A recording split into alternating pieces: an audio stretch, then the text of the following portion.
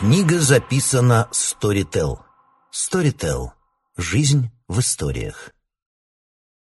Юрий Мамлеев. «Шатуны». Читает Григорий Перель. Часть первая.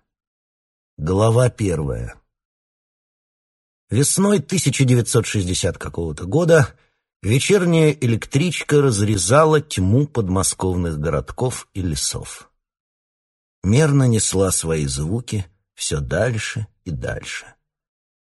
В вагонах было светло и почти пусто. Люди сидели неподвижно, как завороженные, словно они отключились от всех своих дел и точно такой же жизни, и не знали, куда их несет этот поезд.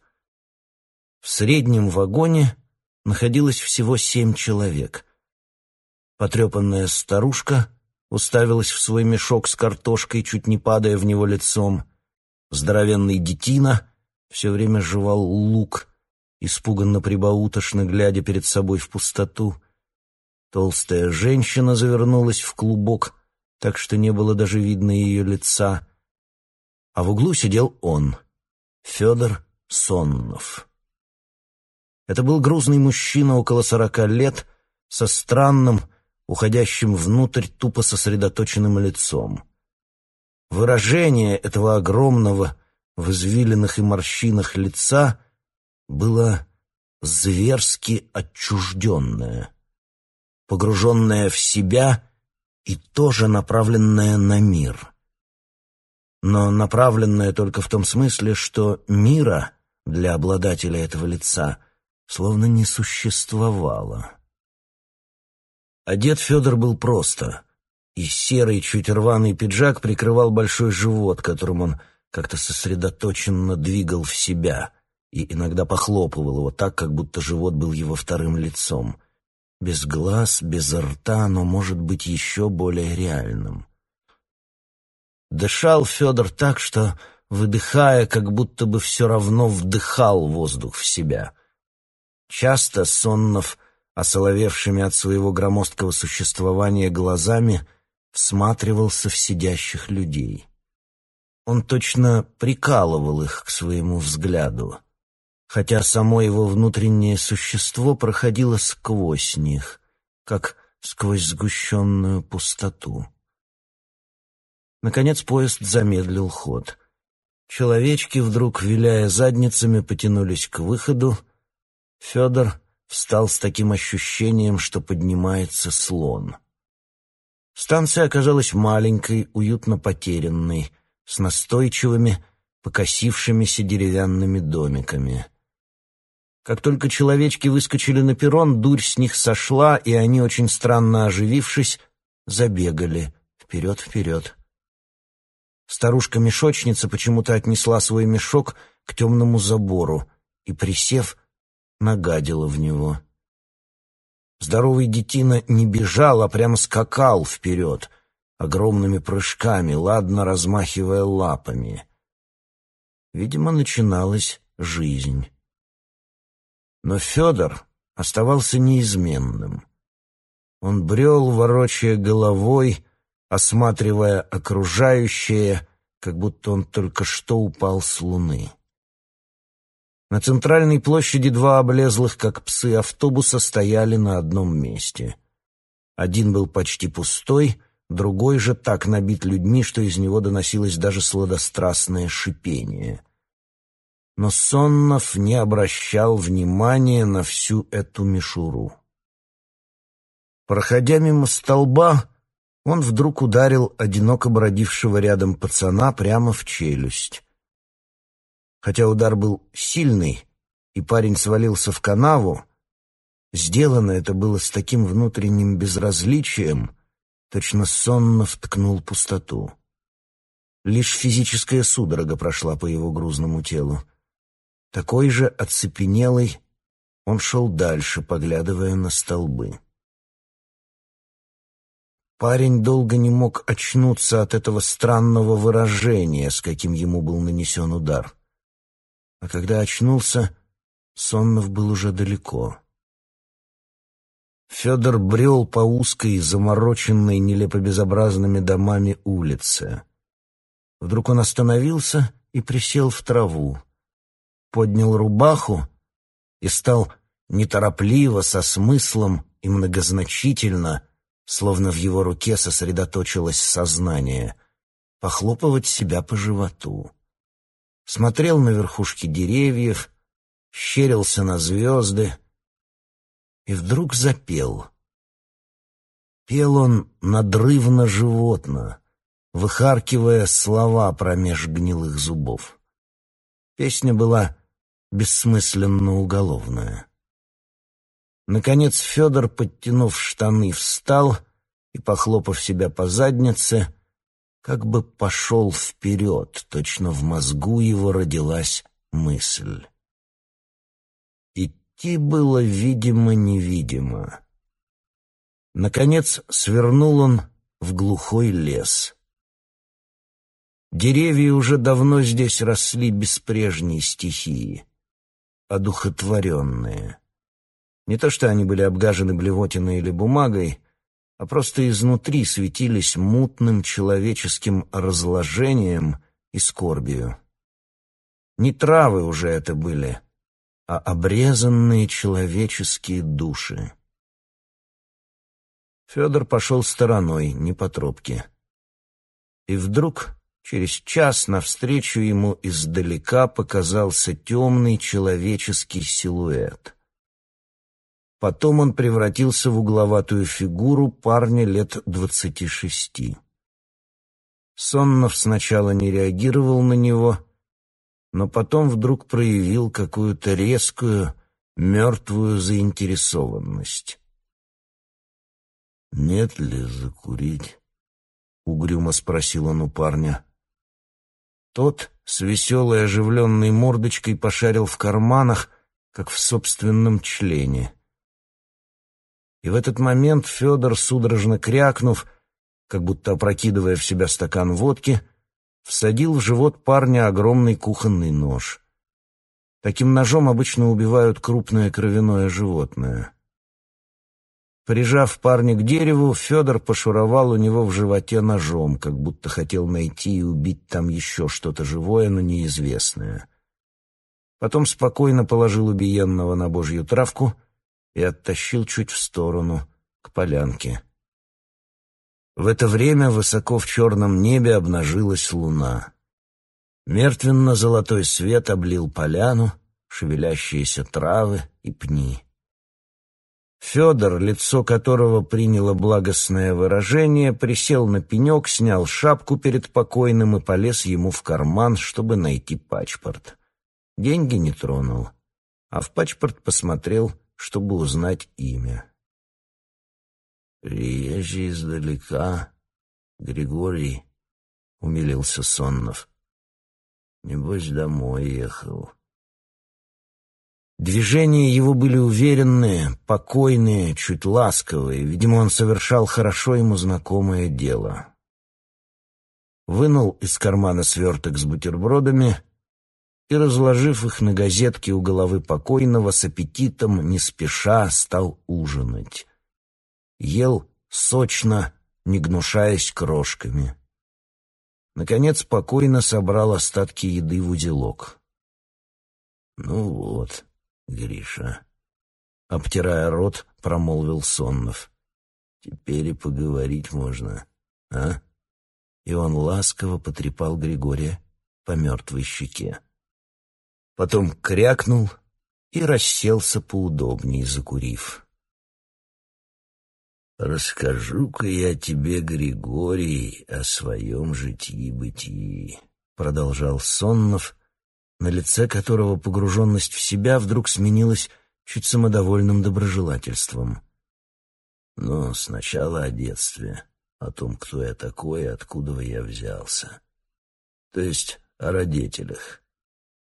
Папаня мой всю подноготную о себе мне рассказал, так что я ее тебе переговорю. Отец мой был простой человек, юрковатый, но по сердцу суровый. Без топора на людях минуты не проводил. Так-то. И если бы окружало его столько же мякоти, сколько сопротивления, О бабах он печалился. Не с бревнами же весь век проводить. И все не мог найти. И, наконец, нашел тую, которая пришлась ему по вкусу, а мне матерью. Долго он ее испытывал. Но самое последнее испытание папа не любил вспоминать. Было, значит, Григория отца деньжат, тьма тьмущая. И поехал он раз с матерью моей, с Ириной, значит, в глухой лес, в одинокую избу. А сам дал ей понять, что у него там деньжищ припрятаны, и никто об этом не знает. То-то. И так обставил, что матерь решила, про поездку эту никто не знает, а все думают, что папаня уехал один на работы на целый год. Все так подвел, чтобы мамашу в безукоризненный соблазн вести. И если бы она задумала его убить, чтобы деньги присвоить, то она могла бы это безопасно для себя обставить. Понял, Григорий? Соннов чуть замешкался. Трудно было подумать раньше, что он может быть так разговорчив. Он продолжал. Ну вот, сидит папаня вечерком в глухой избушке с матерью моей, с Ириной, и прикидывается таким простачком. И видит, Ирина волнуется, а скрыть хочет. На грудь белая так ходуном и ходит. Настала ночь. Папаня прилег на отдельную кровать и прикинулся спящим. Храпит, а сам все чует. Тьма настала. Вдруг слышит, тихонько встает матерь. Дыхание еле дрожит. Встает и идет в угол, к топору. А топор у папани был громадный, медведя пополам расколоть можно. Взяла Ирина топор в руки, подняла и еле слышно идет к отцовской кровати. Совсем близко подошла. Только замахнулась, папаня ей раз ногой в живот. Вскочил и подмял под себя. Тут же ее и поимел. От этого зачатия я и родился. А отец Ирину из-за этого случая очень полюбил. Сразу же на следующий день под венец в церкву. Век не разлучался. «Понимающая», — говорил про нее, — «не рохля. Если бы она на меня с топором не пошла, никогда бы не женился на ней. А так сразу увидал, баба крепкая, без слезы». И с этими словами он обычно похлопывал ее по заднице. А матерь не смущалась, только скалила сердитую морду. А отца уважала. Вот от такого зачатия с почти убийством я и произошел. Ну, что молчишь, Григорий? Вдруг тень пробежала по лицу Федора. Или неладно рассказываю, дурак? Видно, непривычное многословие ввергло Федора в некоторую истерику. Не любил он говорить. Наконец Соннов встал, подтянул штаны, наклонился к мертвому лицу. «Ну где ты, Григорий? Где ты?» — вдруг запричитал он. Его зверское лицо чуть обабилось. «Где ты? Ответь. Куда спрятался, сукин кот? Под пень спрятался. Думаешь, сдох, так от меня схоронился? А, знаю, где ты, не уйдешь. Под пень спрятался». И Соннов вдруг подошел к близстоящему пню и в ярости стал пинать его ногой. Пень был гнилой и стал мелко крошиться под его ударами. «Куда спрятался, сукин кот?» — завопил Федор. Вдруг остановился. «Где ты, Григорий? Где ты? С тобой ли говорю? А может, ты ухмыляешься? Отвечай! Отвечай, ай, отозвалось эхо. Луна вдруг скрылась. Тьма охватила лес, и деревья слились с темнотой. Сонно глухо урча, ломая невидимые ветви, скрылся в лесу. Поутру, когда поднялось солнце, поляна словно изнутри пронзилась теплом и жизнью. Засветились деревья и травы, булькала вода глубоко в земле. Под деревом, как сгнившее выброшенное бревно, лежал труп. Никто не видел и не тревожил его. Вдруг из-за кустов показался человек. Похрюкивая, он равнодушно оглядывался по сторонам. Это был Федор. Тот же потертый пиджак висел на нем помятым мешком. Он не смог уйти куда-нибудь далеко и заночевал в лесу у поваленного дерева с какой-то тупой уверенностью, что все обойдется для него благополучно. Теперь он, видимо, решил проститься с Григорием. На лице его не было и следа прежней ночной истерики. Оно было втянуто вовнутрь себя и на внешний мир смотрело ошалело недоумевающе. Наконец Федор нашел, как обычно находят грибы, труп Григория. Свойски присел рядом. Его идиотская привычка жевать около умершего сказывалась и сейчас. Федор развернул сверток и позавтракал.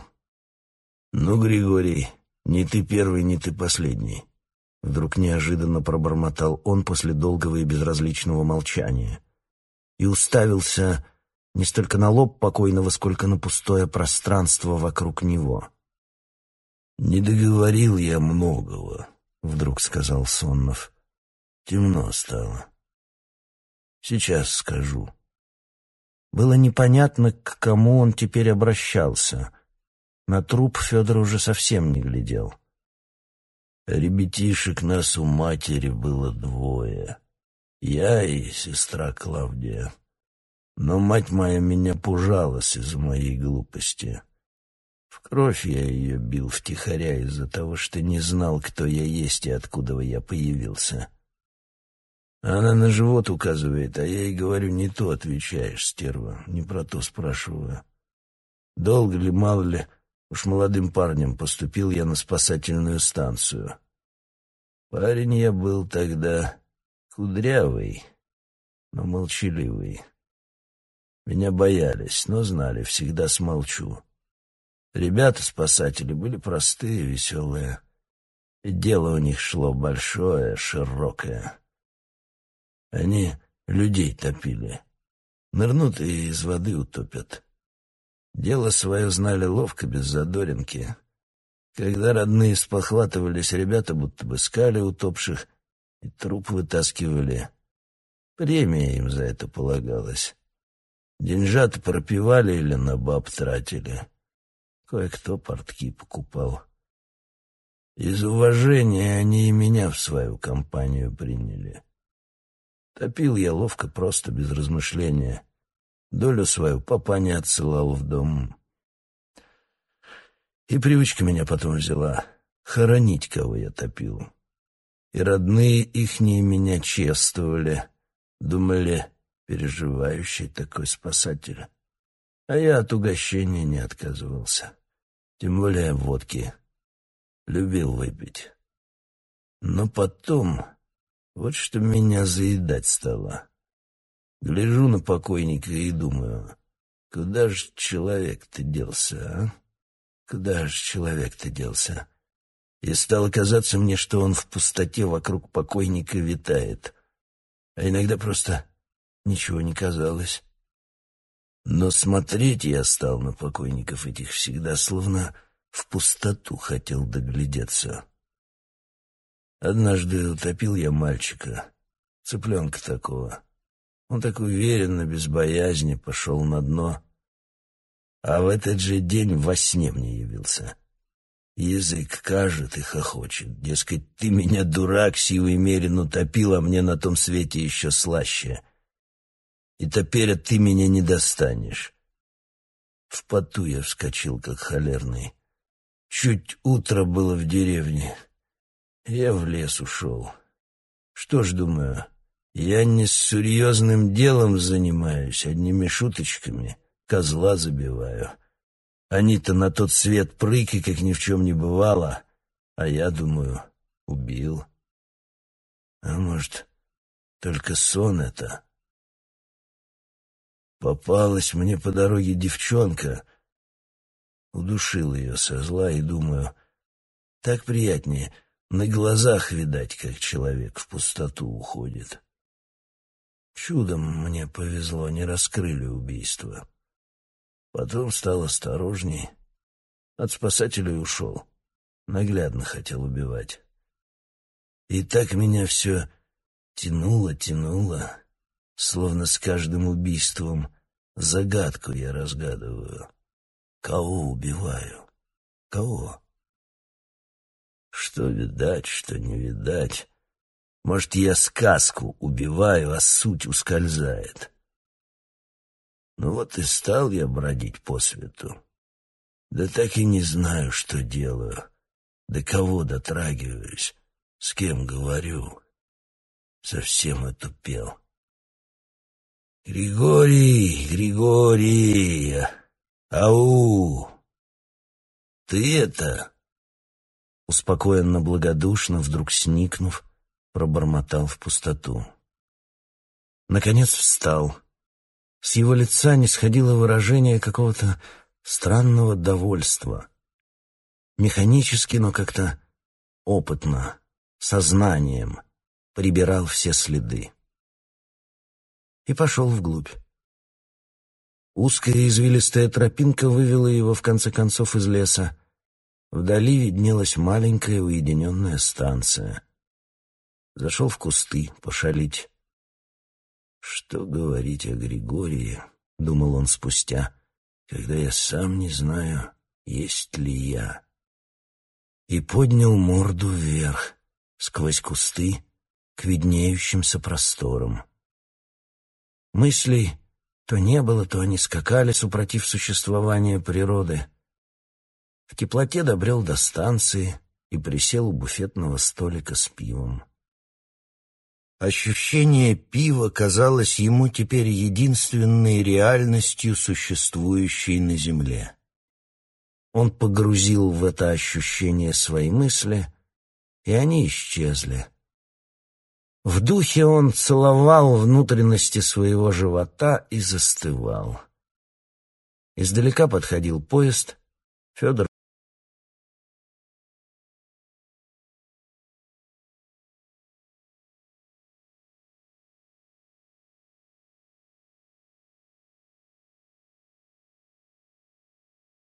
Глава 2.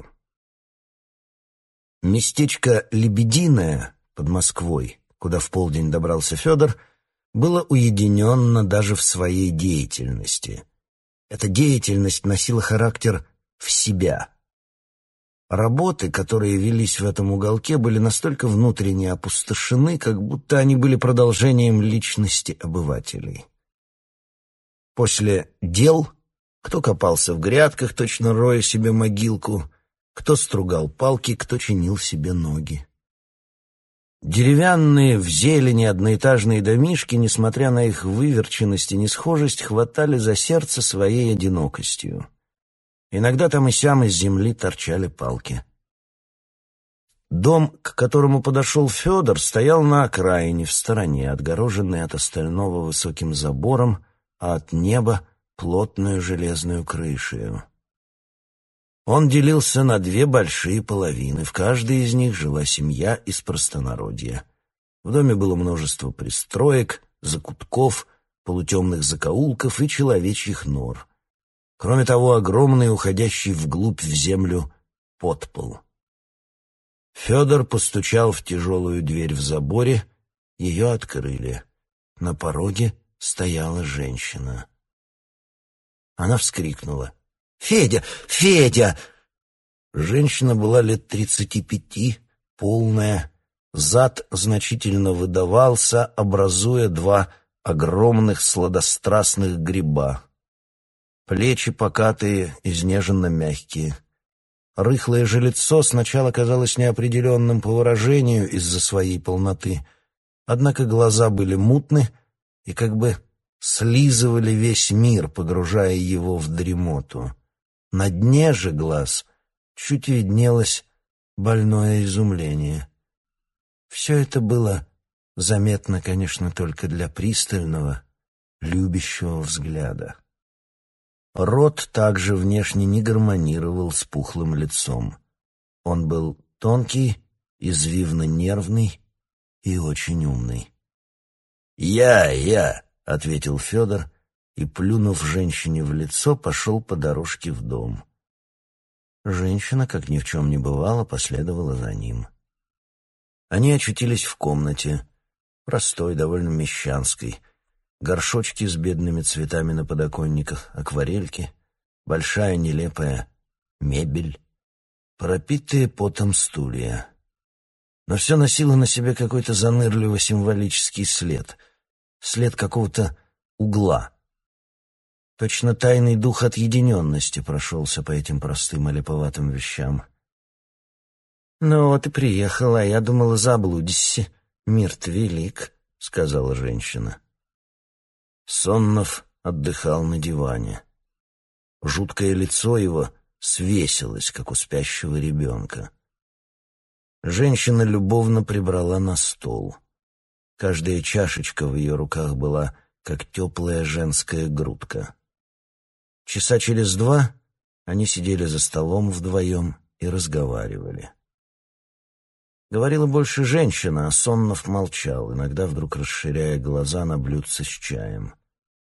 Женщина была его сестрой Клавой. «Ну как, Федь, погулял в волю?» — ухмылялась она.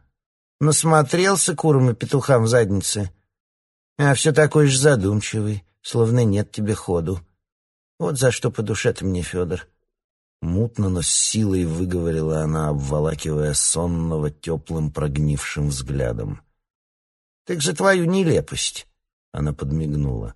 «Помнишь, за поездом на перегонки гнался, а?» не до тебя, Клава», — промычал в ответ Соннов. «Одни черти последнее время снятся, и будто они сквозь меня проходят». В этот момент постучали. «Это наш пруд, страшилище», — подмигнула Клава в потолок. Показались соседи Сонновых, те, которые жили во второй половине этого уютно заброшенного дома. «А мы, Клав, на беспутного поглядеть!» — высказался дед Коля с очень молодым, местами детским личиком и оттопыренными вялыми ушами. Клава не ответила, но молча стала расставлять стулья. У нее были состояния, когда она смотрела на людей, как на тени, и тогда никогда не бросала в них тряпки. Колин зять, Паша Красноруков, огромный худой детина лет 33 со вспухшим от бессмысленности лицом, присел совсем рядом с Федором, хотя тот не сдвинулся с места. Жена Паши, Лидочка, оказалась в стороне. Она была беременная, но это почти не виделось, так искусно она стягивала себя. Ее лицо постоянно хихикало в каком-то тупом блаженстве, как будто она все время ела невидимый кисель. Маленькие же нежные ручки то и дело двигались и что-нибудь судорожно хватали. Младшая сестра Лидочки, девочка лет 14, Мила, присела на диван. Ее бледное прозрачное лицо ничего не выражало. 17-летний же брат Петя залез в угол у печки, он вообще ни на кого не обращал внимания, и свернулся калачиком. Все семейство Красноруковых-Фомичевых было таким образом в сборе. Клава же здесь жила одна, Соннов уже который раз был у нее в гостях. Федор, между тем, сначала никому не уделял внимания, но вскоре тяжелый, словно земной шар, взгляд его стал застывать на свернувшемся Пете. «Петя у нас боевой», — вымолвила Клава, заметив этот взгляд. Петенька правда отличался тем, что разводил на своем тощем извилистом теле различные колонии грибков, лишаев и прыщей, а потом соскабливал их и ел. Даже варил суп из них. И питался таким образом больше за счет себя. Иную пищу он почти не признавал. Недаром он был так худ. Но жизнь все-таки держалась за себя в этой длинной с прыщеватым лицом фигуре. «Опять лишай из горла соскабливать будет», — тихо промолвил дед Коля. «Но вы не смотрите». И он повел ушами. Федор, надо сказать, как-то странно, не по своему характеру, завидовал Пете. Пожалуй, это был единственный человек, которому он завидовал. Поэтому Соннов вдруг грузно встал и вышел в уборную. И пока были гости, он уже не присутствовал в комнате. Клавочка же вообще мало реагировала на тени. Пухлое лицо ее было погружено в сон, в котором она видела разбухший зад Федора. Так что в комнате разговаривали одни гости, как будто они были здесь хозяевами. Дед Коля, вместо того, чтобы спросить у Клавы, строил вслух какие-то нелепые предположения о приезде Федора. Соннов приезжал сюда к сестре часто, но также внезапно исчезал, и никто из Фомичевых не знал, где он живет или где бродит. Однажды, 2 года назад, через несколько часов после того, как он внезапно исчез, кто-то звонил Фомичевым из какой-то жуткой дали и сказал, что только что видел там Федора на пляже. Лидочка слушала деда Колю со вниманием, но слушала не смысл его слов, а что-то другое, что, по ее мнению, скрывалось за ними независимо от деда Коли. Поэтому она, смрадно сморщившись белым похотливым личиком, хихикала, глядя на пустую чашку, стоящую перед пустым местом Федора. Павел, ее муж, был весь в увесистых багровых пятнах. Мила играла со своим пальчиком. Наконец, семейство во главе с дедом Колей встало, как бы откланялось и вышло к себе. Только Петя долго оставался в углу, но когда он скребся, на него никто, кроме сонного, не обращал внимания. Клава прибрала комнату, словно обмывая себе лицо, и вышла во двор. На скамейке уже сидел Федор. «Ну как, ушли эти страшилища?» — равнодушно спросил он. «Мы сами с тобой, Федь, хороши», — просто ответила Клава. «Ну, не лучше других», — подумал Федор. Времени еще было достаточно, и Федор решил пройтись. Но солнце уже опускалось к горизонту, освещая, как в игре, заброшенные улочки подмосковного местечка. Федор устал, не столько от убийства, сколько, главным образом, от своего разговора над трупом. С живыми он вообще почти не разговаривал, но и с мертвыми это было ему не по нутру. Когда же, точно влекомый загробной силой, он произносил эти речи, то был сам не свой, не узнавал себя в языке, а после был надолго опустошен, но качественно, так же, как был опустошен всегда. Он брел по улице и, сплевывая в пустоту, равнодушно отмечал, что Григорий приезжий издалека, что труп не скоро найдут, а найдут-то и разведут ручками и так далее. У пивнушки безразлично дал в зубы подвернувшемуся мужику. Выпил 2 кружки, почесал колено и вернулся обратно, мысленно расшвыривая вокруг себя дома. И, войдя в комнату, неожиданно завалился в постель. Клава наклонилась над его теплым, побуревшим от сна лицом. «Небось, порешил кого, Федь?» — осклабилась она. «Чтоб сны слаще».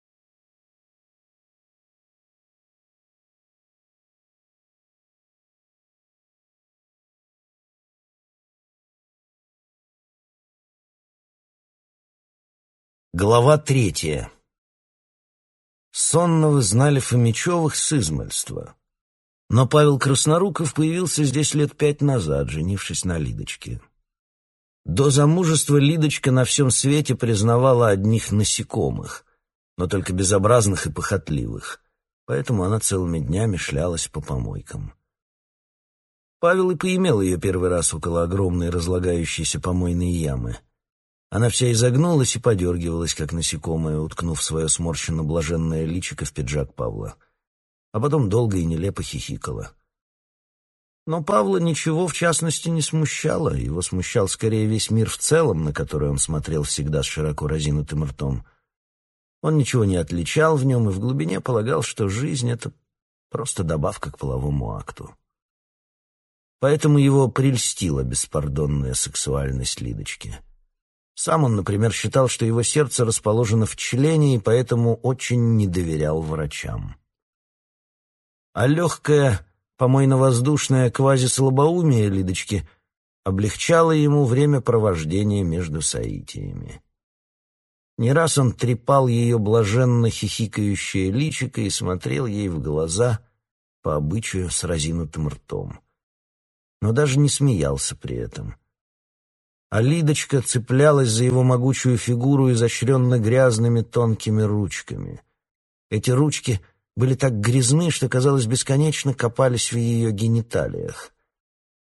«Без грязи они не могут», — ласково говорил обычно дед Коля, шевеля ушами. Оглаушивающая, дикая сексуальность Паши тоже пришлась по вкусу Лидочки. Нередко, сидя с мутными глазами за общим обеденным столом, она то и дело дергала Павла за член. Часто тянула Пашу по своей вечной блаженной привычке идти совокупляться около какой-нибудь помойки. И Павел даже не замечал, где он совокупляется. Но спустя год обнаружилось, что Паша все же очень и очень труден, тяжел, даже для такой дамы, как Лиденька. Первое мутное ерундовое подозрение возникло однажды на прогулке около пруда, где играло много детей. Павел стал как-то нехорош. Глаза его налились кровью, и он очень беспокойно глядел на прыгающих малышей, точно желая их утопить. Еще раньше Лиденька чуть удивлялась тому, что Паша дико выл, как зверь, которого режут во время соития, а потом долго катался по полу или по траве, кусая от сладострастия себе руки, словно это были у него не руки, а два огромных члена. И все время ни на что не обращал внимания, кроме своего наслаждения. Конечно, она не могла связать в своем уме этот факт и отношение Павла к детям. Но когда Лиденька года 4 назад впервые стала брюхата, все начало обнаруживаться, словно тень от отвислой Пашиной челюсти надвигалась на мир. Сначала Паша смотрел на ее брюхо с нервно-немым удивлением. «Откуда это у тебя, Лида?» — осторожно спрашивал он. И когда Лида отвечала, что от него, вздрагивал всем своим крупным увесистым телом. Спал он с ней по-прежнему ошалело, без глаз, но иногда резко сквозь зубы говорил: «Вспороть твое брюхо надо, вспороть». По мере того, как оно росло, усиливалось и Пашино беспокойство. Он норовил лишний раз толкнуть Лиденьку, один раз вылил на ее брюхо горячий суп. На 9-м месяце Паша, дыхнув ей в лицо, сказал: «Если родишь, прирежу щенка, прирежу». Родила Лиденька чуть не вовремя, дома, за обеденным столом.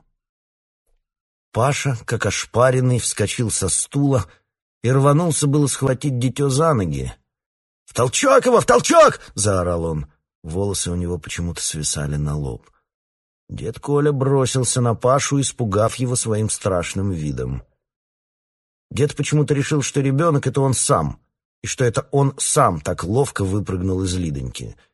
Поэтому дед ретиво кинулся себя защищать. Кое-как ему удалось вытолкать было растерявшегося Пашу за дверь. Но присутствие младенца, его истошного писка, ввело Павла в собачью ярость, и он стал ломиться в дверь, завывая: «Утоплю! Утоплю!» А разгадка была такова. Паша раньше, до Лидоньки, у него тоже были неприятности по этому поводу, до смури ненавидел детей, потому что признавал во всем мире только огромное, как слоновые уши, закрывавшие землю, свое голое сладострастие. а все побочные, посреднические, вторичные элементы смущали и мутили его ум. Не то чтобы они, в том числе и дети, ему мешали. Нет, причина была не практическая. Дети просто смущали его ум своей оторванностью от голого наслаждения и заливали его разум, как грязная река заливает чистое озеро всякой мутью, досками, грязью и барахлом. «Почему от моего удовольствия дети рождаются?» — часто думал Красноруков, метаясь по полю. «Зачем тут дети?» Как только Павел видел детей, он сопоставлял их со своим сладострастием и впадал в слепую инстинктивную ярость от этого несоответствия. Подсознательно он хотел заполнить своим сладострастием весь мир, все пространство вокруг себя. И его сладострастие как бы выталкивало детей из этого мира. Если бы он ощущал своих детей реально, как себя, то есть, допустим, детишки были бы как некие для виду отделившиеся, прыгающие и распевающие песенки его собственные капельки спермы, вернее, кончики члена, которые он мог ощупать и смаковать так, как будто они находились в его теле, тогда Красноруков ничего не имел бы против этих созданец. Но дети были самостоятельные существа, и Красноруков всегда хотел утопить их, из мести за то, что его наслаждение не оставалось только при нем, а из него получались нелепые, вызывающие, оторванные от его стонов и визга последствия, человеческие существа. Для Павла ничего не существовало в мире, кроме собственного вопля сексуального самоутверждения, и он не мог понять смысл того, что от его диких, сладострастных ощущений, принадлежащих только ему, должны рождаться дети. Это казалось ему серьезным, враждебным вызовом. Он готов был днем и ночью гоняться с ножом за детьми, этими тенями его наслаждения, этими ничто от сладострастия. Все это, в иных формах и словах, прочно легло в сознание Павла. Дитё удалось тогда припрятать. Дед Коля метался с ним по кустам, залезал на крышу, прятал дитё даже в ночной горшок. Отсутствующая девочка Мила и та принимала в этом участие. Только Петенька по-прежнему скребся в своем углу. Но Паша не сдавался. Серьезный, с развороченной челюстью, он скакал по дому с огромным ножом на груди.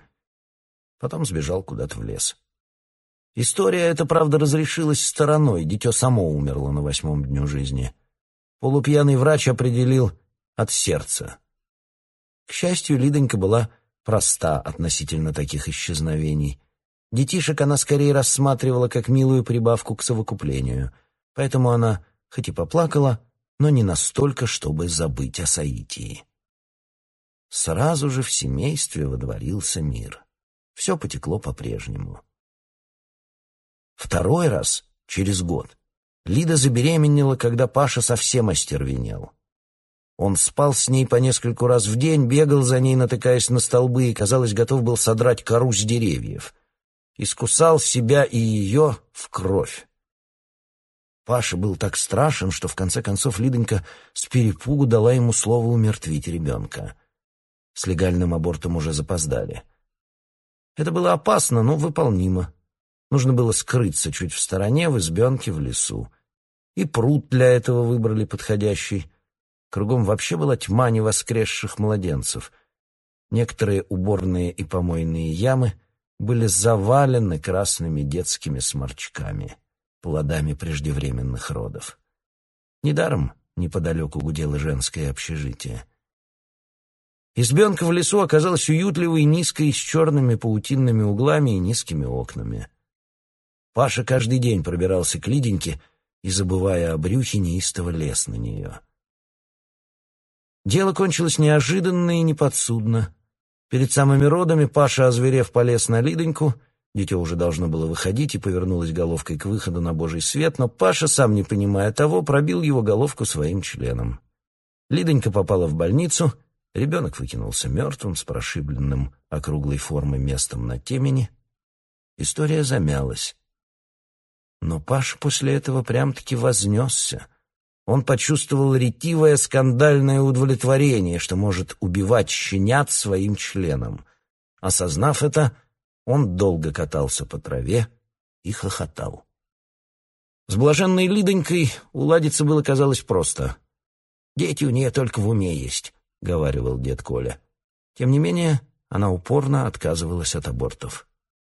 Но Паша сам приладился кончать блаженных младенцев, причем немного раньше, на 7-м месяце беременности, разрывая своим истеричным длинным членом родовой пузырь.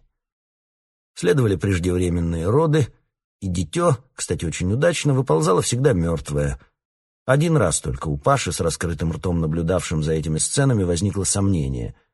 Он подошел и, присев на корточки, пошевелил сгусток. Так счастливо прошло несколько лет. Лиденька от этих концов была в себе, только стала чуть рассеянней и полюбила цветы на помойках. Сейчас, перед описанным приездом сонного, Лиденька как раз была в том положении, когда пора кончать. Улыбаясь своим призрачным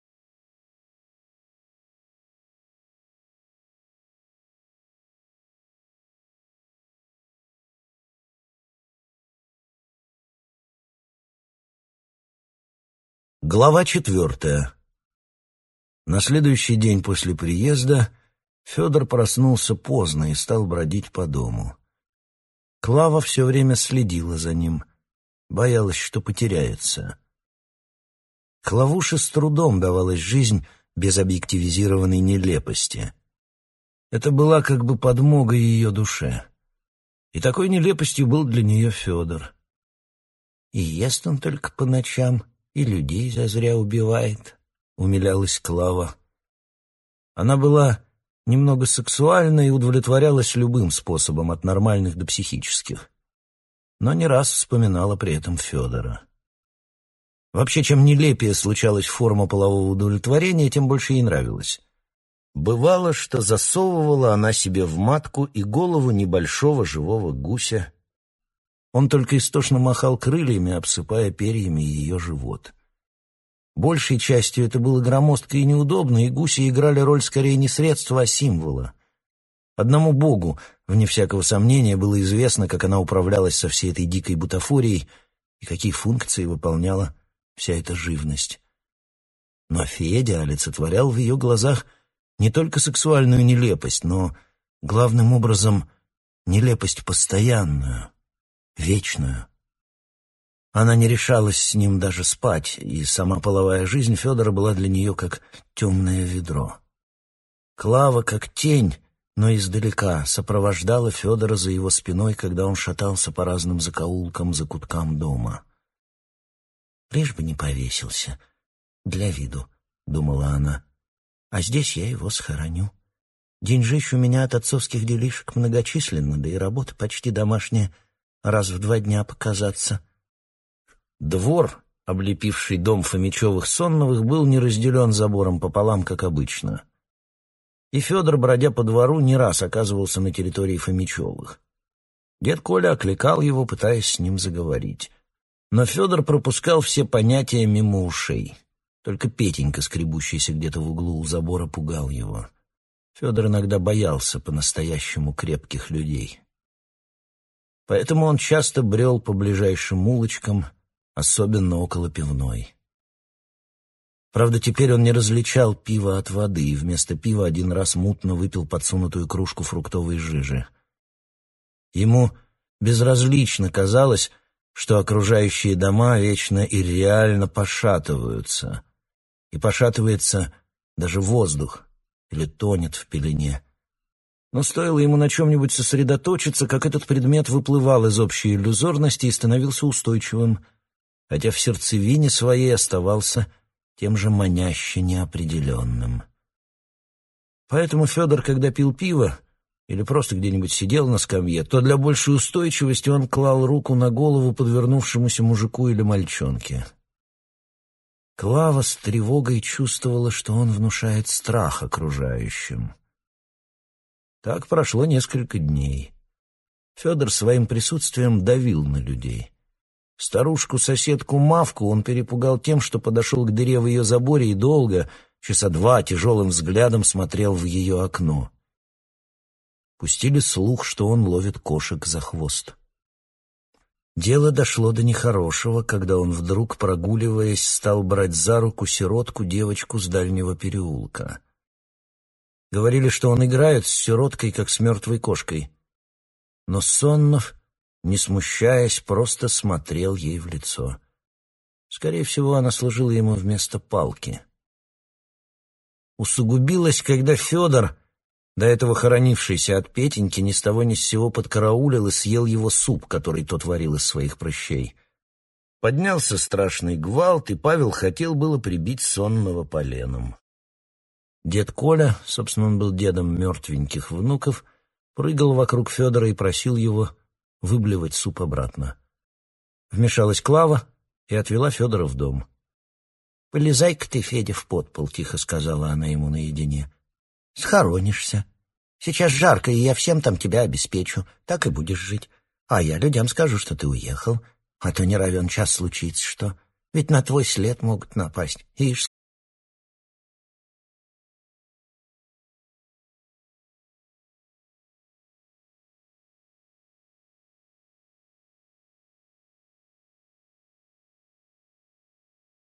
Глава 5. Подпол, куда уполз Федор, был дик и неправдоподобно глубок. В нем можно было ходить во весь человеческий рост. Он делился на 2 половины, соответственно, делению дома. Через 3 маленьких окошечка в кирпичной стене лился узкий, извращенный дневной свет. Сюда, в полутьму, словно в живое, пыльное, состоящее из поломанных предметов чудовище.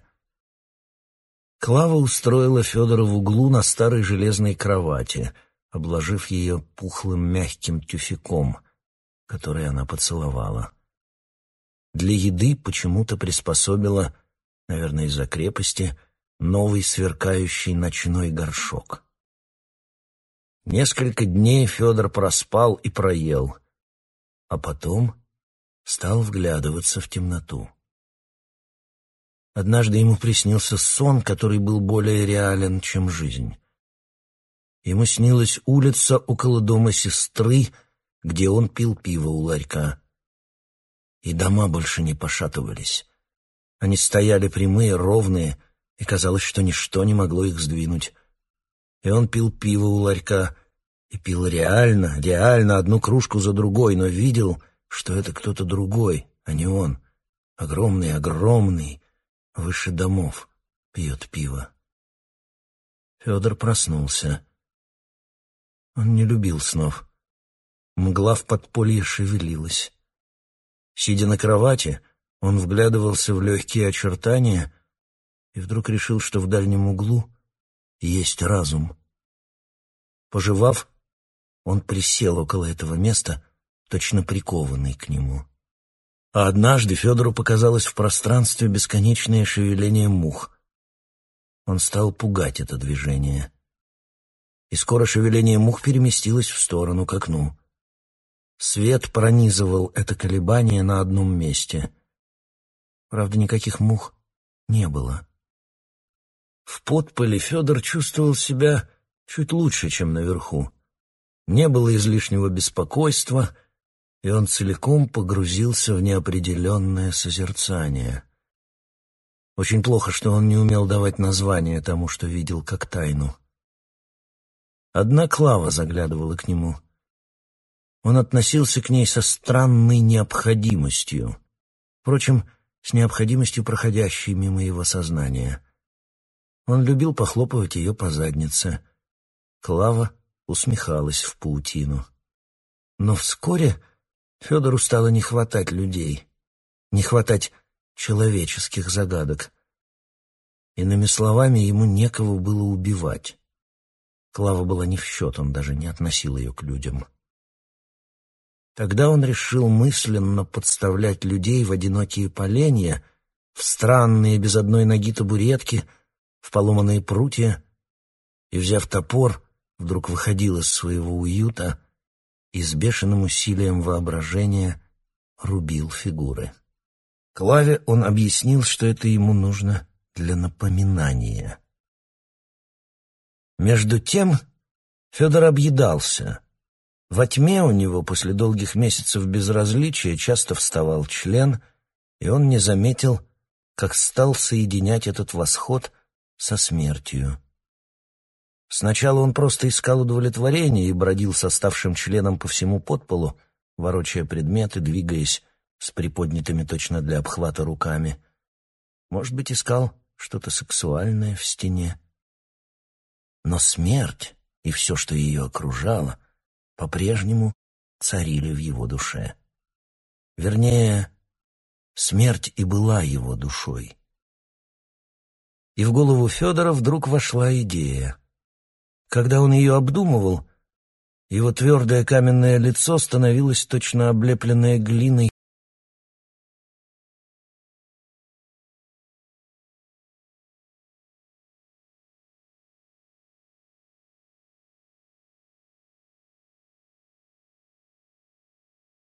Глава 6. Между тем наверху события надвигались. Создавалось такое впечатление, что Лиденька на этот раз не хочет убийств моложенных младенцев.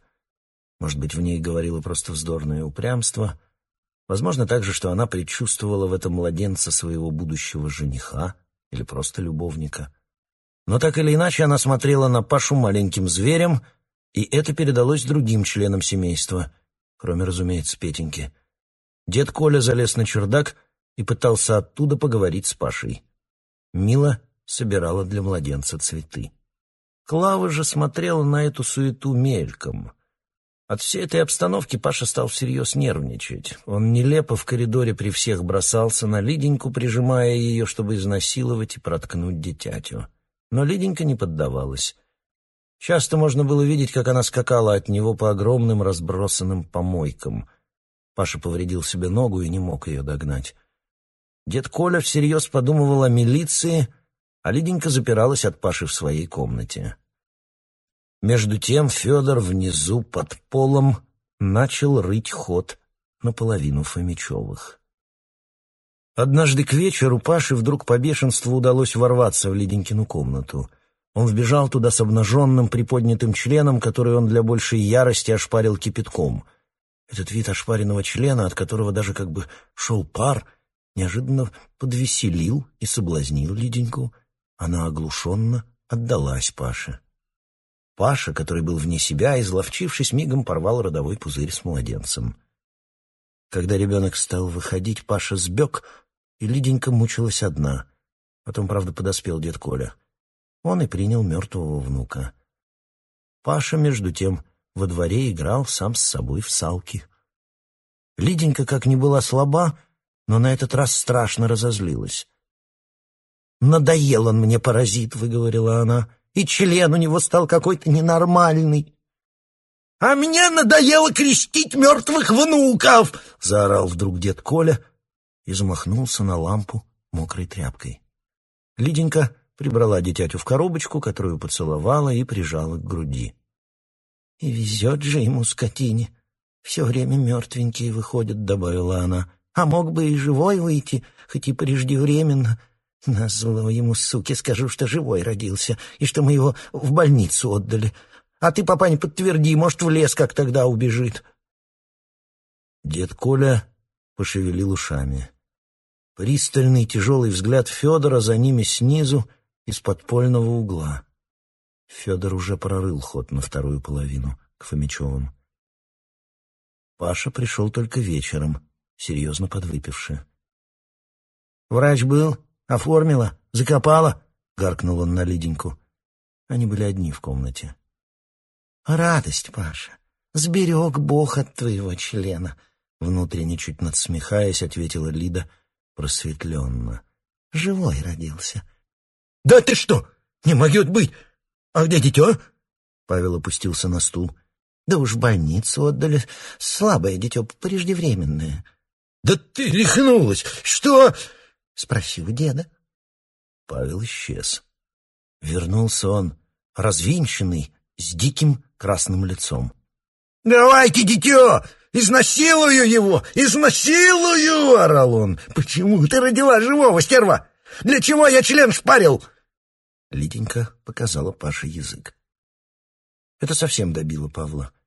Разом, как коршун, он кинулся бить Лиденьку. От первого удара Лиденька издала страшный вопль, даже Клава побежала наполовину Фомичевых. Только Петенька, как всегда, скребся в углу. Когда дед Коля, Клава и Милочка внеслись в комнату, Лиденька уже была почти без сознания. Только истошный крик «Ты убьешь ее, Ирод!» вдруг спугнул Павла, и он словно очнулся. Прибежала даже соседка, старушка Мавка. Разбухший от водки Павел, покачиваясь, ушел из дому. Лиденька оказалась очень плоха. Она с трудом пришла в себя. Хотели было вызвать неотложку или скорую помощь, но Лида отчаянно замотала головой. «Шум будет, так уляжется», — прошептала она, остановив свои, ставшие вдруг широкими, мутно-помойные глаза на пятне в углу. «Не сообразила я, что он так сразу взбесится». Использовали домашние средства, и Лиденьке вроде полегчало.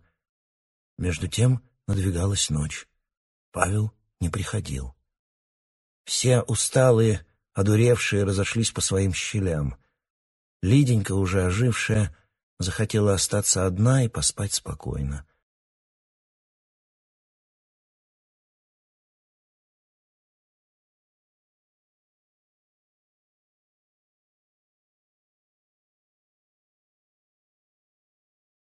Глава 7.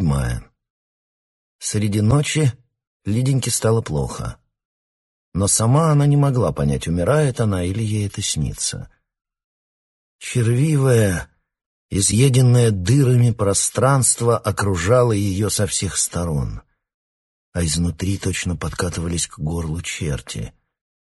Это было так странно, что ей не пришло в голову ни встать, ни звать на помощь.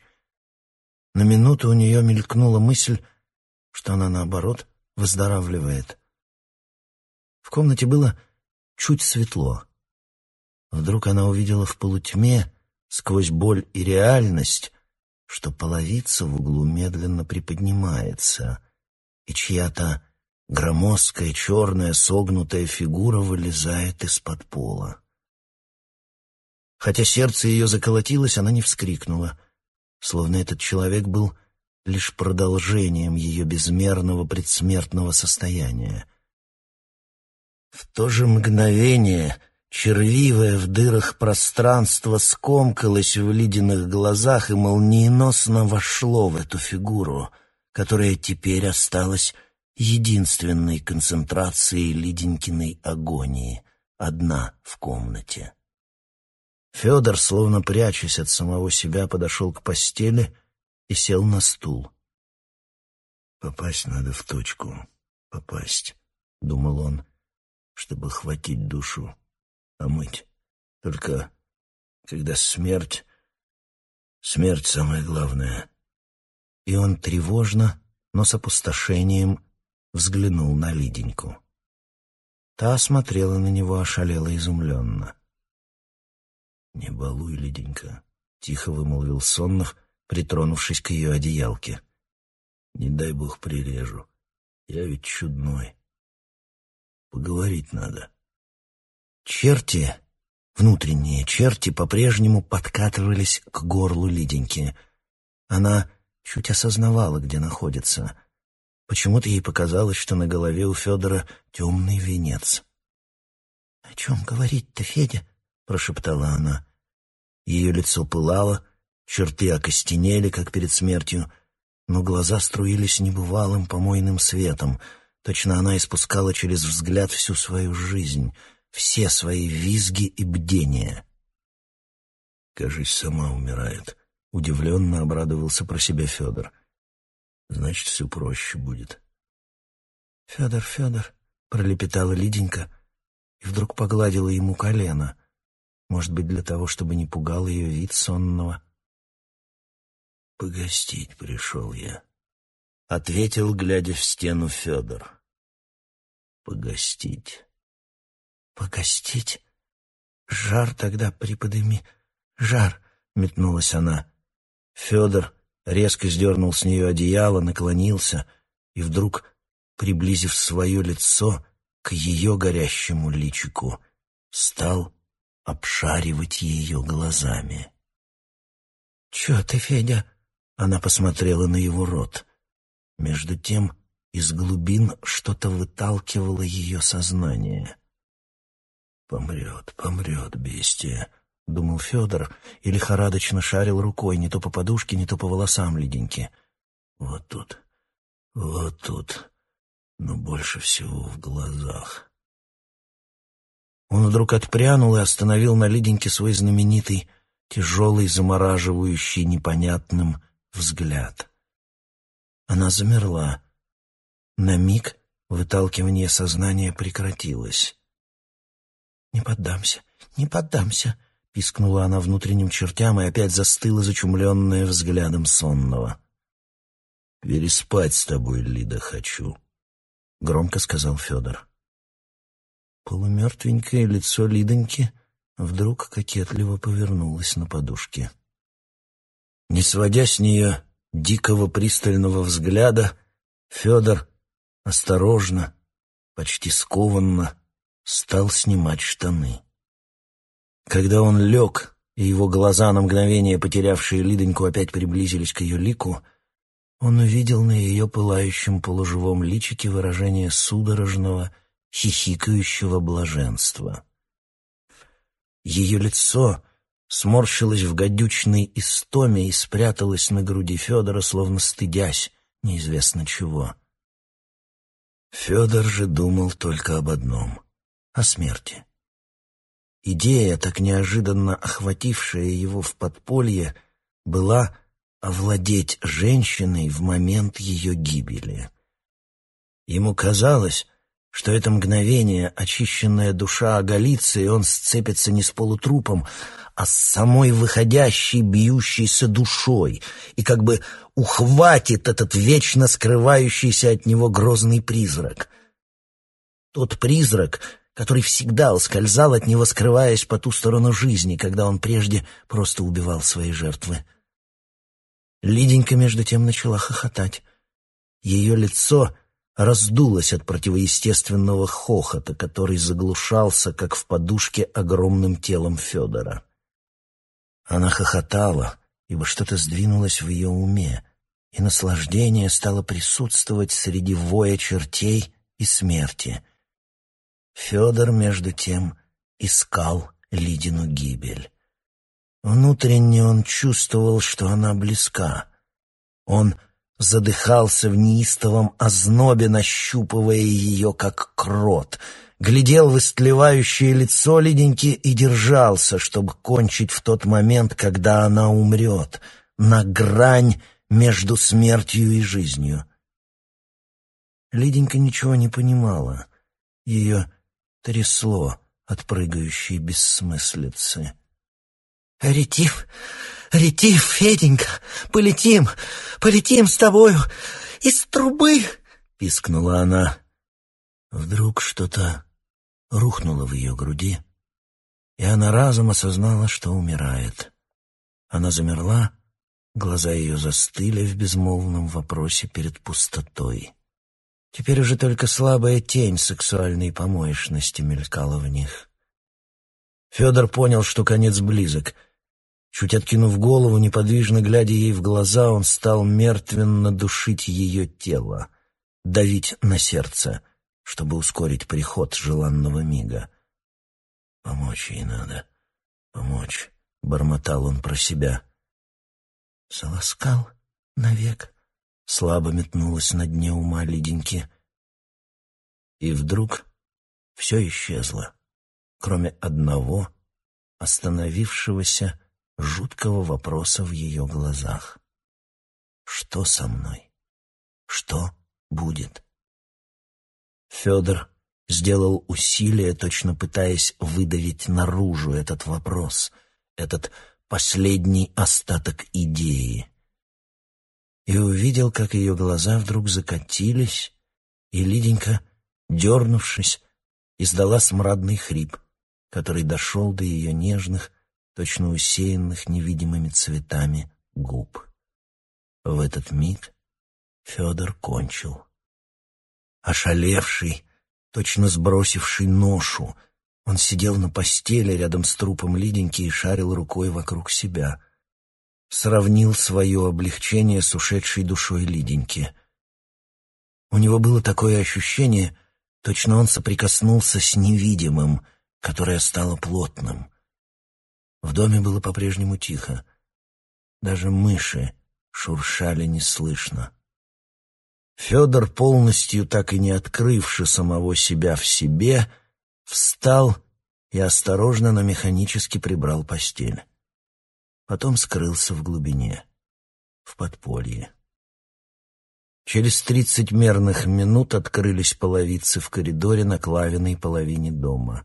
Федор пробрался по закуткам к двери сестры и постучал. Заспанная в пятнах от снов Клава открыла. «Покойница, Лидонька, покойница уже», — пробормотал Федор, мутно оглядывая Клаву. Он был весь еще охвачен прошедшим наслаждением, которое сплелось в нем внутри с застывшим столбом смерти. Клава тихо взвизгнула. «Уйду я, сестренка», — ощупывая ее, как во сне, продолжал Федор. «В лесу поживу дня 2. В том месте, знаешь. Лиденька почти сама умерла. Нигде на горле следов нет. Я только сердце чуть придавил. Я думал, все потяжельше будет. А она сама бы, наверное, от Павла померла. А может и нет. Кто знает». Федор повернул бычью голову к окну. Пока он высказывал это угрюмо, с паузами, Клава, не говоря ни слова, собрала, что нужно. «В подполе я все прибрал, Клава, все ходы», — аккуратно подтвердил Федор. И вдруг сел на скамейку и во весь голос запел. Что-то дурацкое-дурацкое, но страшное. Клава толкнула его, но с любовью. «Разбудишь весь дом, певец!» Наконец Федор поднялся и ушел. Наутро, когда Клава, онелепев в душе все происшедшее, встала, у Фомичевых было полно милиции, врачей и соседей. Дед Коля плакал на земле. Мила очутилась на чердаке. Петеньку никто не видел. Все обошлось по инерции, и Клаве не пришлось вздрагивать телом. Лиденька, оказывается, что-то подцепила инфекционное во время ужасных родов, плюс избиение, что-то оторвавшее. Свидетели были налицо. Прямая причина смерти — не выдержало сердце и так далее. Никому не пришло в голову проводить дополнительные исследования. Вечером уже поймали и отдали под суд Павла. Отпереться ему казалось невозможным. Да и сам он был уверен, что привел Лиденьку к гибели. Хоронили Лидусю через 2 дня утром в солнечный день. Гроб был так украшен цветами, словно они прощались с Лиденькой. «Одеколоном ее обрызгать, духами!» — кричала соседка Маврия. Но никто не обращал на ее крик внимания. А когда гроб опускали в могилу, далеко за деревьями неприметно мелькнула фигура Федора. Точно он пришел на свидание с тем невидимым, кто должен остаться.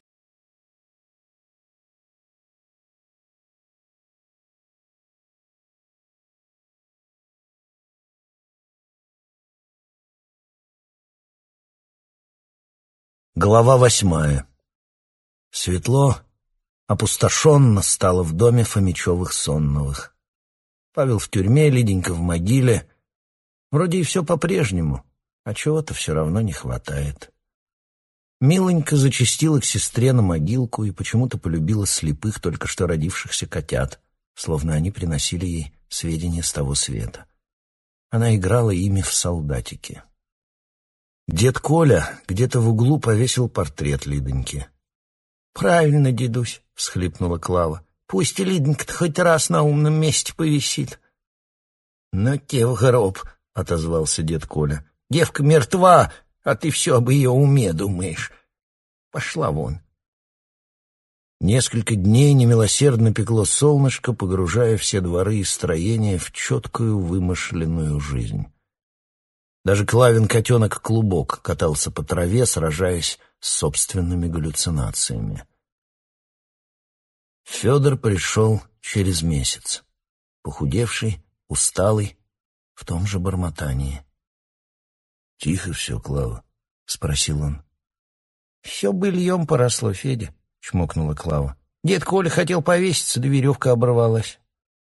«Ну-ну», — ответил Федор и пошел в сортир. Обосновался он в одной из 4 Клавиных комнат. Выходить почти не выходил, только тупо сидел на постели и бормотал на гитаре свои жуткие песни. «Мой-то веселый стал», — похотливо усмехалась в себя Клава. «Его хлебом не корми, только дай почудить». Иногда она осторожно приоткрывала дверь и, сладостно пришептывая, пристально наблюдала за Федором. Ей нравилось, как он бродил по комнате от стула к стулу или, опустившись на четвереньки, лез под кровать. А Соннов, между тем, искал исхода. Не зная соотношения между собой и миром, он, тем не менее, уже поводил носом. Нет ли где в этом туманном мире очередной жертвы или покоя, как иногда говорил Федор. Однажды он проспал очень долго, утомленный бессмысленным и длинным сновидением про бревно. Клава разбудила его. «Я молочка тебе принесла, Федя», — сказала она. «А потом новость. В верхней комнате у меня жиличка. Из Москвы, временно на лето. От Семена Кузьмича, знаешь. Ему-то не стоит отказывать». Федор оторопело уставился на нее. «Только, Федя», — присев около брата, чуть даже не облапив его, добавила Клава, «чтоб насчет игры твоей удушить там или прирезать, ни-ни. Тут дело сразу вскроется, ни-ни. Я знаю, ты меня слушаешься, иначе б не взяла ее». «Ну-ну», — пробурчал Федор. Клава, вильнув личиком, ушла. Днем в доме никого не осталось, все ушли по делам. Петенька же был не в счет. Жиличка Клавы, стройная, изящная женщина лет 25, одна бродила по двору, принадлежа самой себе. Федор стоял у своего окна за занавеской и, пристально сжав челюсть, смотрел на нее. Штаны у него чуть спустились, и он придерживал их на заднице одной рукой.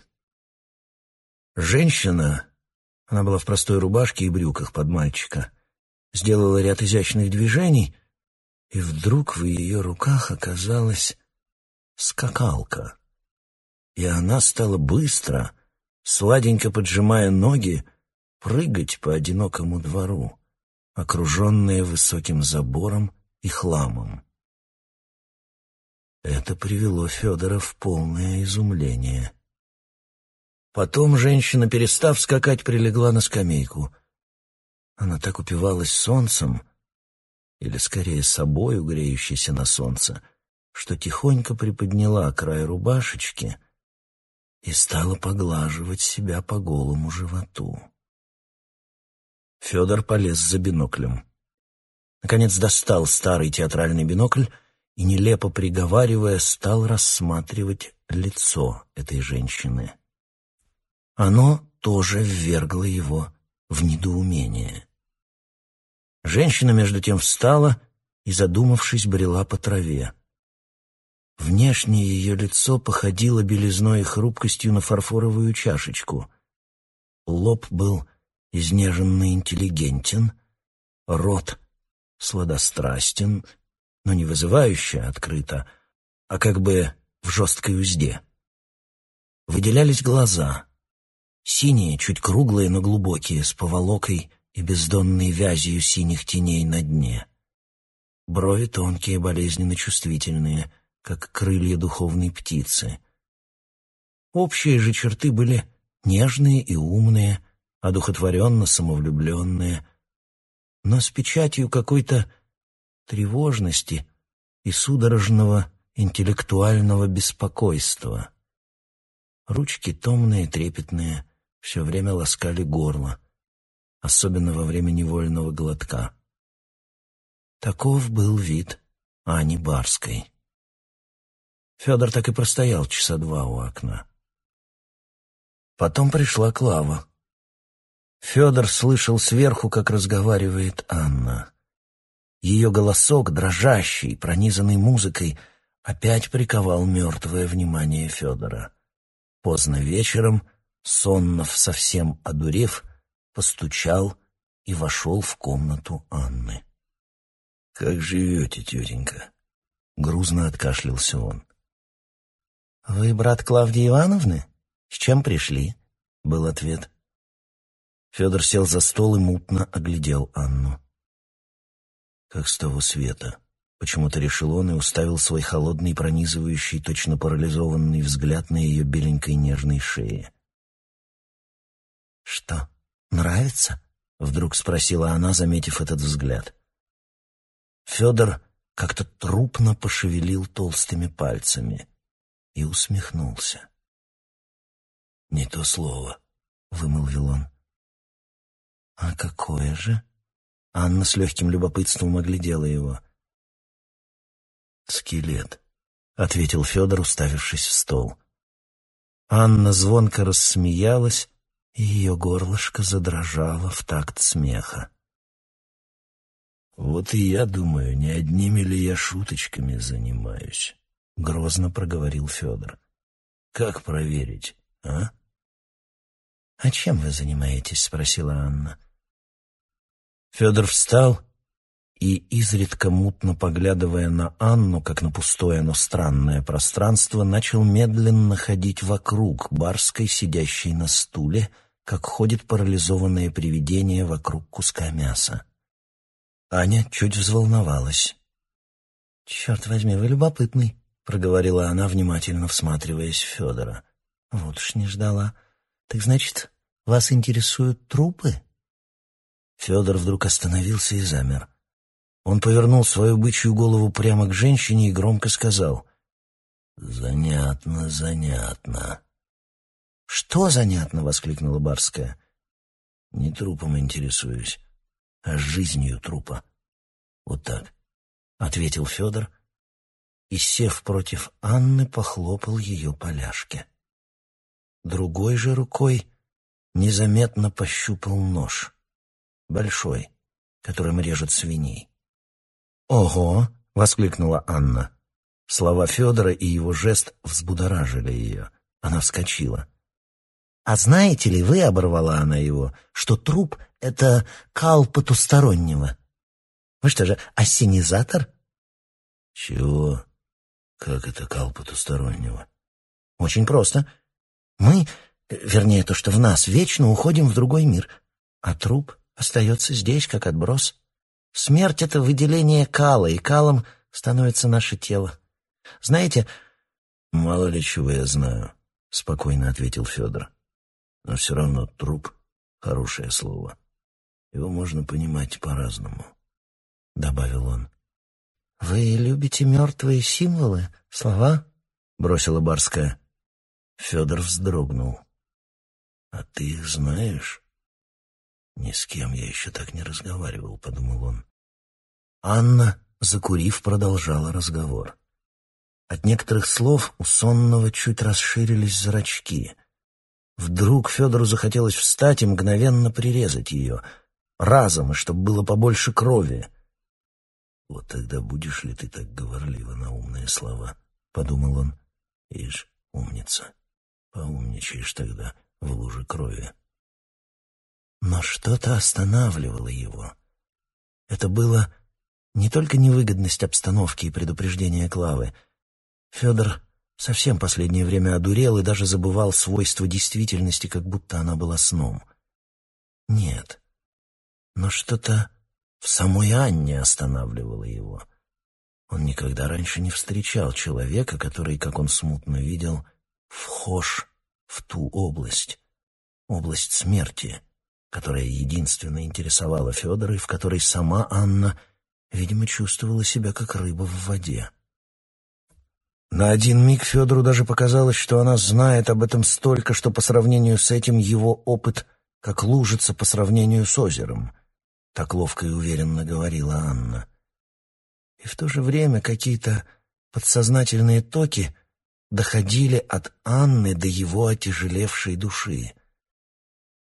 И из интереса, чем же кончится этот разговор и что вообще в дальнейшем может сказать ему Анна о смерти, Федор не встал с места, не зарезал Анну, а остался сидеть, уставив свой тяжелый неподвижный взор на маленькой, подпрыгивающей в такт разговору туфельке барской. Они проговорили в том же духе еще около часа. «Неужели вас действительно так интересует потусторонняя жизнь?» — спросила Анна. Может быть, впервые за все свое существование Федор улыбнулся. Его лицо расплылось в довольной, утробно-дружелюбной, по-своему счастливой, но каменной улыбке. Он вдруг по-детски закивал головой. «Мы, интеллигенты, много болтаем», — начала Анна, пристально глядя на Федора. «Но не думайте, лучшие из нас могут так же все остро чувствовать, как и вы, первобытные. Хотите, Федор, я познакомлю вас с людьми, которые съели в этом деле собаку? Они знают ту жизнь». Сонного мучила темная голубизна Анниных глаз. Но это предложение заволокло его. Он почуял мутное влечение к этим людям. Встал и опять заходил по комнате. «Значит, дружбу предлагаете?» «Ну что ж, будем дружить», — угрюмо сказал он. «А как, ежели с тобой переспать?» — вдруг выбросил он. «Иди, иди, не приставай ко мне никогда. Лучше занимайся анонизмом», — сухо вспыхнула Анна. «Без трупа тяжело», — сонно проурчал Федор. «Ну да ладно, я не бойкий. Плевать». «Феденька! Федюш!» — раздался вдруг за дверью тревожный, но сладенький голос Клавы. Дверь приоткрылась, и она вошла. Несколько оторопев, Клава вдруг умилилась. «Вот Аннушка жива, вот радость-то!» — тихо проурчала она себе под нос, всплеснув руками. «Федуш, иди к себе, а то еще поженишься на Анненьке. И чтоб к ней не лезть, дурень, дитё!» — прикрикнула она на Федора, вздрогнув своим пухлым телом. Федор вышел. «Вы, Аня, не обращайте на него внимания», — опять умилилась Клава, кутаясь в платок. «Он меня добродушный, но глупый. И зверем иногда глядит по глупости». Но Анна и так не обращала на Федора особенного уж внимания. По-видимому, у нее было кое-что поважнее на уме. Но на следующее утро, когда Федор, угрюмо дремлющий на скамейке во дворе, попался ей на глаза, он снова заинтриговал ее. «Знаете, Федор Иванович, — сказала она с радостным удивлением, глядя в его жуткие окаменевшие глаза, — я сдержу свое слово и познакомлю вас с действительно великими людьми. Но не сразу. Сначала вы просто увидите одного из них. Но знакомство будет с его, так сказать, слугами, точнее, с шутами. Это забавные людишки. Повеселитесь. Для нас они шуты, а для некоторых божества. Но поехать надо сейчас, в одно местечко близ Москвы. Поедете?» Федор промычал в ответ. Через полчаса они уже были у калитки. Белопухлое призрачное лицо Клавы мелькнуло из кустов. «Федор, ни-ни!» — быстро прошептала она брату. Соннов согласно кивнул головой. Глава 9. Ехать нужно было на электричке. Две до жути непохожие фигуры подходили к станции. Одна Федора, огромная, сгорбленная, а липовато отчужденная, как у сюрреального вора. Другая Анны, изящная, маленькая, беленькая, сладострастно возбужденная, неизвестно чем. Одинокие пьяные инвалиды, сидящие на земле, провожали их тупым взглядом. Даже в набитом поезде на них обратили внимание. «Папаня с дочкой в церковь уедут, венчаться», — хихикнула слабоумная, но наблюдательная девочка, примостившаяся на полу вагона. Федор с ошалело недовольным ликом смотрел в окно. словно его могли заинтересовать мелькающие домишки, заводы, пруды и церкви. Анна чуть улыбалась своим мыслям. Сошли минут через 20, и сразу же начался лес, вернее парк, безлюдный, но не мрачный, похотливо веселый, солнечный. Анна провела Федора по тропинке, и скоро они очутились около поляны. В центре ее было несколько человек мужского пола. «Садитесь, Федор Иванович, здесь на пенек и смотрите», — улыбнулась ему Анна. «Увидите представление». И, оставив его, она направилась к этим людям. Их было всего 4, но Анна стала разговаривать с одним из них, астеничным среднего рода, чуть женственным молодым человеком в белой рубашке лет 28. Очевидно, она что-то рассказывала ему о Соннове, и он смеялся, даже не глядя в сторону недалеко расположившегося Федора. Человек в белой рубашке вдруг сам присел на пенек, у ног своих развернул сверток с холодной закуской и бутылью сухого вина. Анна прилегла рядом. Молодой человек повязал себе на шею салфетку и разлил вино по стаканам. Вдруг он хлопнул в ладоши, и остальные 3 человека, один приземистый, но крупный, с бычьей шеей и непонятно дегенеративным лицом, второй высокий, тоненький, извивный, а третий изящный, белокурый, как маленький Моцарт, с воем бросились в сторону, к дереву, где лежали какие-то сумки и сетки. Набросившись, они стали что-то вынимать из сеток. К немалому удивлению Федора это оказались 2 щенка, котята, птички в клетке и еще какая-то живность. Тот, кто был с непонятно дегенеративным лицом, схватил щенка и, вцепившись, перекусил ему зубами горло. Тоненький, присев, сделал какие-то нелепые, похожие на ритуальные движения и, вынув иглу, стал выкалывать котятам глаза. Белокурый же, спрятав личико на нежной груди, покраснев от усилия, пинцетом расчленил птенчика. Молодой же человек в белой рубашке сидел на пеньке и, отпивая сухое вино, плакал. По всей поляне несся визг животных и урчание людей. Тоненький так двигал задом, как будто он онанировал. Приземистый, оторвав одному щенку голову, принялся за другого. Он продалбливал ему череп сапожным инструментом. Белокурый же, озабоченный, так ретиво уничтожал птиц, что кругом по ветру носились перья. Всем им это занятие, видно, приносило огромное наслаждение. Через несколько минут все сумки были опустошены. Анна зааплодировала. 2 молодых людей возвращались обратно. Позади них была лужа крови и расчлененные конечности.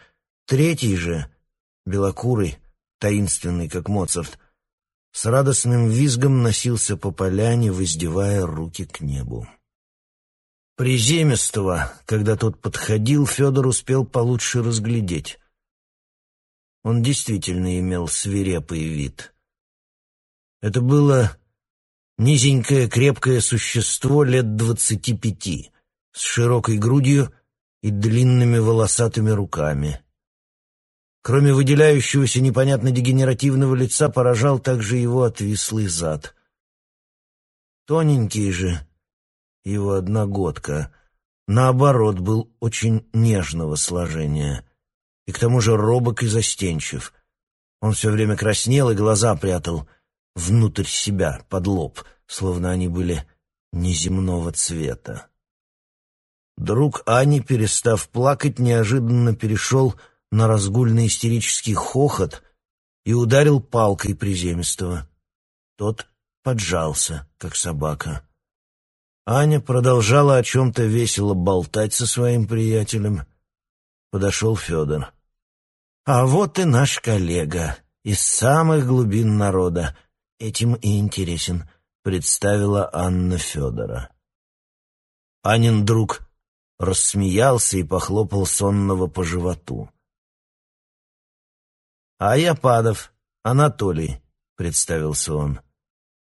Никогда еще с Федором так не обращались, но его тянуло к этим людям, и он молчал, поводя мутным взглядом по затихшей лужайке.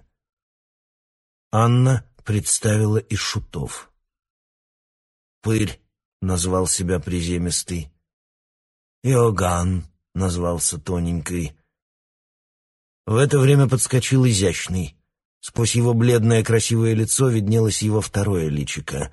Изъеденное серой смертью, оно чуть дрожало от наслаждения. «А этот у нас меньшенький, Игоречек, ему 21 годик», — ласково вымолвила Анна и потрепала меньшего по волосам. Ее друг, Анатолий Падов, движения у него были быстрые и веселье полное, но нервно-истерическое, отозвал ее в сторону. Потом, махнув рукой, пошел в лес. Анна подошла к Федору. «Толя отдохнул и хочет быть один», — ласково сказала она. «Так что, Федор Иванович, пока я вас познакомлю, так сказать, с галеркой. И вам ведь, наверное, надо развлечься. Эти как раз пригодятся. Простые ребята. Кстати, нельзя ли взять эту компанию к вам в дом? На день-два». «Берите всех, Клавуша дозволит», — прорычал Федор. И компания двинулась к станции. Впереди шли Соннов и Аннушка, садисты трусили чуть позади. «Неплохо и пообедать», — неторопливо проурчал Пырь. «А ведь действительно, — обрадовалась Аннушка, — господа, здесь, кажется, недалеко есть обвалившийся ресторанчик». Федору понравилось, что она называла всех господами. Видимо, это было в обычае. Ресторанчик походил на столовую для разведения мух. «Ничего, зато в тепле и не в обиде, убого под крылышком, так-то», — ворковала Аннушка. Все расселись за липким безжизненным столом. На барскую напал стих, и она непрерывно болтала. Девка треплива, а ум есть. Отхлебывая суп, вспоминал Федор некоторые Аннины высказывания. «Вы знаете, Федор, — попивая винцо, болтала Анна, — я ведь все-таки женщина, и поэтому не всегда думаю о смерти. Сейчас, например, я хочу быть ребенком, просто ребенком, шаловливым ребенком на краю вулкана. Вот я вам объясню про Пыря», — и она указала на приземистого. «Он свой человек. Не смотрите, что у него такие свирепые черты лица, это от размышления. Пырь, покажи петлю».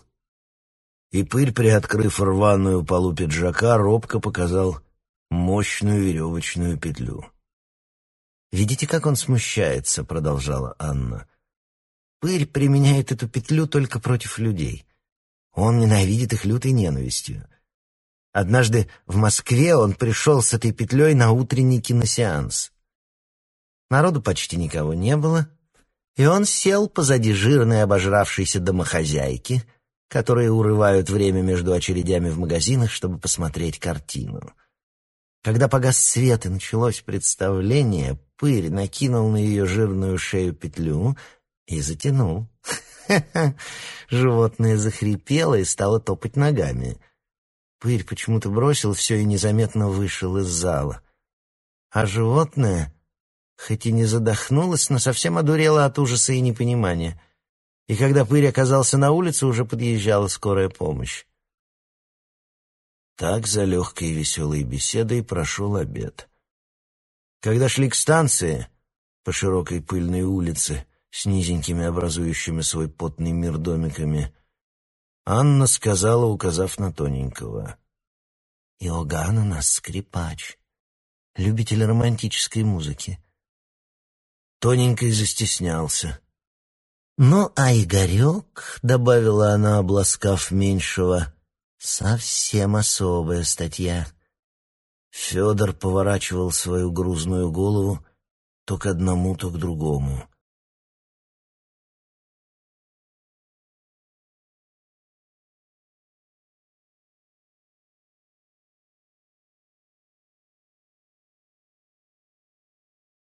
Глава 10. К вечеру после основательной передышки все высыпали во двор. Со своей половины даже выползли обремененные несуществованием Лиденьки, дед Коля и девочка Мила. С ничего не выражающим лицом Мила присела в траве у забора и забормотала. Вокруг нее чирикали птички. Дворик, огражденный высоким забором и домом, был как заброшенный распадочно-уютный мирок. Кругом росла полуживая, нагло чахлая травка, 3 изрезанных деревца смотрелись как галлюцинации ангелов, по углам торчали скамейки, нелепые бревна с корягами. В центре замалеванный, искалеченный человеческими прикосновениями стол, опять же со скамейками. Кто-нибудь посторонний мог бы ожидать, что сейчас начнется взаимное сближение. Все-таки в ресторане все были вместе. Но вдруг все действия приобрели отсутствующий разорванный характер. Правда, вся подвернувшаяся живность была мгновенно уничтожена. Иоганн зарезал 2 старых полубродячих кошек, Пырь оторвал голову безобразной тощей курицы. Только Игорек, на долю которого ничего не осталось, носился в одних трусиках и майке за невесть как сюда попавшей бабочкой. Клава дремала за столом. Ей виделись башни с голыми задницами на шпилях. Федор сидел против нее и, осиротев от самого себя, понемножечку пил водку. Дед Коля, приютившийся на бревне, почему-то занялся шитьем. Девочка Мила так и уснула в том углу, где бормотала. Петеньки же, как всегда, не было видно. Анна созерцала эту картину из окна своей комнаты и внутренне хохотала. Наконец она не выдержала, и вдруг от охватившего ее внезапного беспредметного страха бросилась на кровать и заснула. Между тем во дворе обособленность все сгущалась. Белокурый Игорек, не поймав бабочку, так ушел в себя, присев у забора, что по инерции стал щипать свои красивые нежные ноги. Когда же он очнулся от дремы и увидел, что щиплет себя, тихие смрадные слезы потекли из его светлых глаз. Пырь тренировался, бросая большой топор в дерево.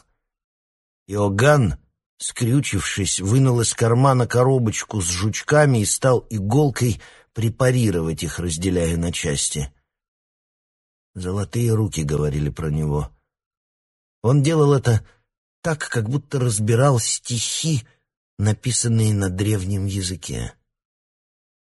Все застыло в таком одичании. Прошло 1 или 2 часа. Вдруг тишину нарушил истерический визг деда Коли, раздавшийся из закоулка за сараем. Все разом вздрогнули, но не сразу очнулись. И только когда визг превратился в вой, медленно, нехотя, все стали вставать со своих мест. Все, кроме Клавы, Пыря и деда Коли, которых не было видно. Даже Анна проснулась и вышла во двор. Первый подошел к закоулку за сараем Федор и увидел такую картину. Клавушка, распахнувшись как жаба, не то от страха, не то от недоумения, дрыгалась на земле, а шея ее была в петле, которую крепко держал Пырь. «Поймал, поймал!» — металлическим голосом повторял он. Дед Коля, от непонятности вспрыгнувший на забор, выл своим нелепым полубабьим полуволчьим голосом. Федор, не сообразив, что происходит, тем не менее отпугнул Пыря, и тот выпустил петлю. Клава была жива и даже не очень придушена, но от непостижимости она все еще не вставала с земли и виляла жирными ляжками. Когда все сбежались, Анна дала Пырю пощечину. «Я ненароком, ненароком!» — испуганно бычий бормотал он. «Она просто подвернулась, шея такая жирная, белая.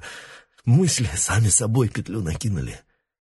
Клава приподнялась и набросилась на Пыря.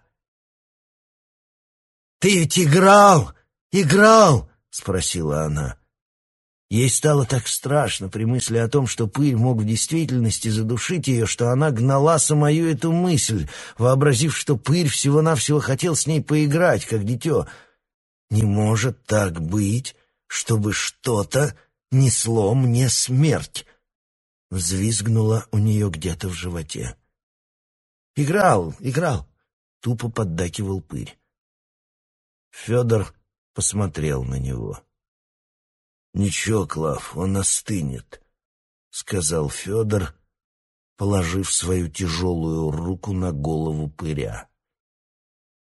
Клавушка так настаивала на том, что все это было только забавой, так жалась горлом от страха при противоположной мысли, что все как-то без лишних углублений согласились с этим.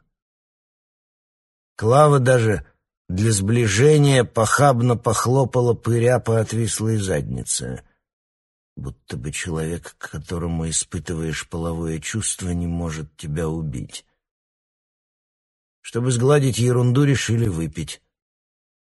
Присели у какого-то маленького столика в закутке сбоку дома, чтоб поуютнее.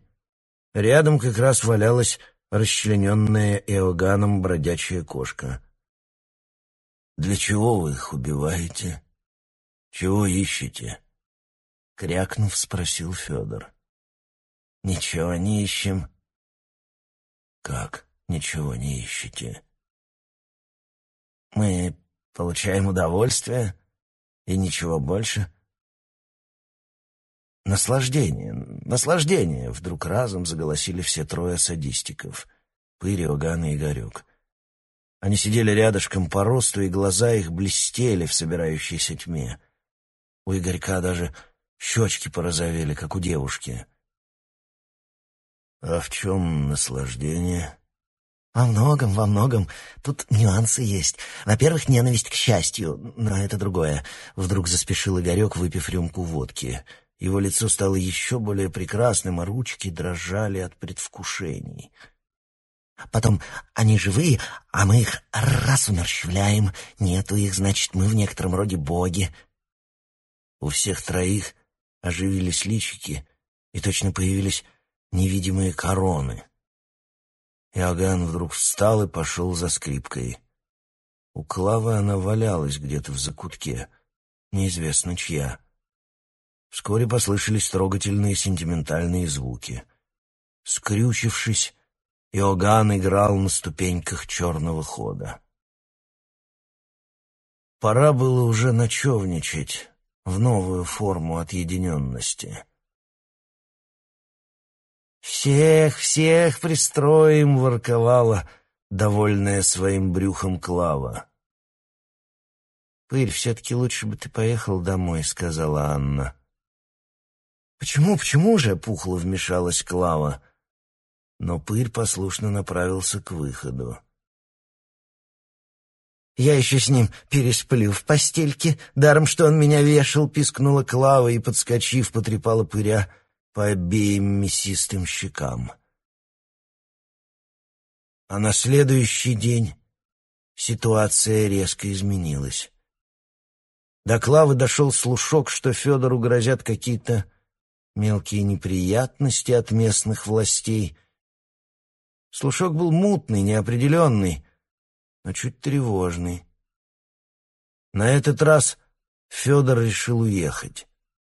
Прихватив немного деньжищ, он, чмокнув на прощание Клавушу в задницу, исчез. «Пусть побродит по России», — подумала Клава. Вечером из всего шумного общества В Клавином доме осталось только...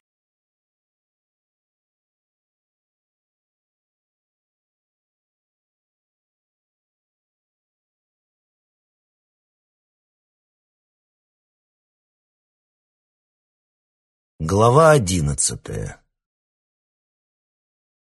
Опустело покатились дни в Клавином доме.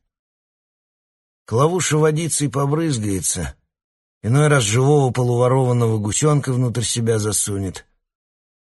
Без удовольствия нельзя, состаришься, подумает мельком, отдыхаючи на перинке и посматривая в потолок. Дед Коля после работы шатается, мух ловит, мило цветочки на помойках собирает. Одна Аня где-то пропадала. Но однажды Барская зашла в Клавину комнату к хозяйке. «Клавдия Ивановна, несчастье тут у одного моего старого знакомого, Христофорова. Отец чуть не помирает». И она рассказала, что Христофоровы, отец и сын, попали сейчас в плохие условия, что старик чистый, но болеет какой-то внутренней болезнью, и ему необходим свежий воздух и перемена обстановки. «Нельзя ли на время привести его сюда, во вторую нижнюю комнату, вместе с сыном, чтобы ухаживал?» — сказала Анна, и вдруг добавила: «Не думайте, он мне не любовник, просто очень старое знакомство с его семьей». Клавушка, к Аниному удивлению, согласилась. «Вези, Ануль, вези их», — проговорила Клава. «Я ведь жалостливая. Гуся и то вон жалею». И она кивнула на жирного ошалевшего гусенка, у которого клюв был слегка перетянут бинтом, чтобы он не мог особенно щипаться.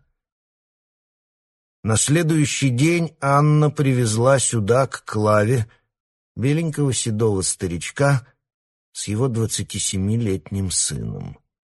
Старичок был настолько благостным, что прям-таки растворял все окружающее в любви.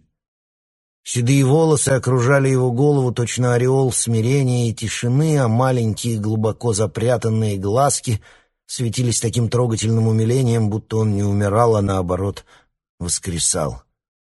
В определенных кругах старичок, Андрей Никитич, считался учителем жизни. Он шел, одной рукой опираясь на своего сына Алексея Христофорова, другой на палку, похожую на старую трость, которую он иногда с такой умильностью постукивал по земле, словно она была его матерью. Остановившись перед крыльцом, старичок тихо заплакал. Клавуша быстро, как цыпленка, подхватила его под руки и прям-таки внесла в комнату, где ему была уже приготовлена постель.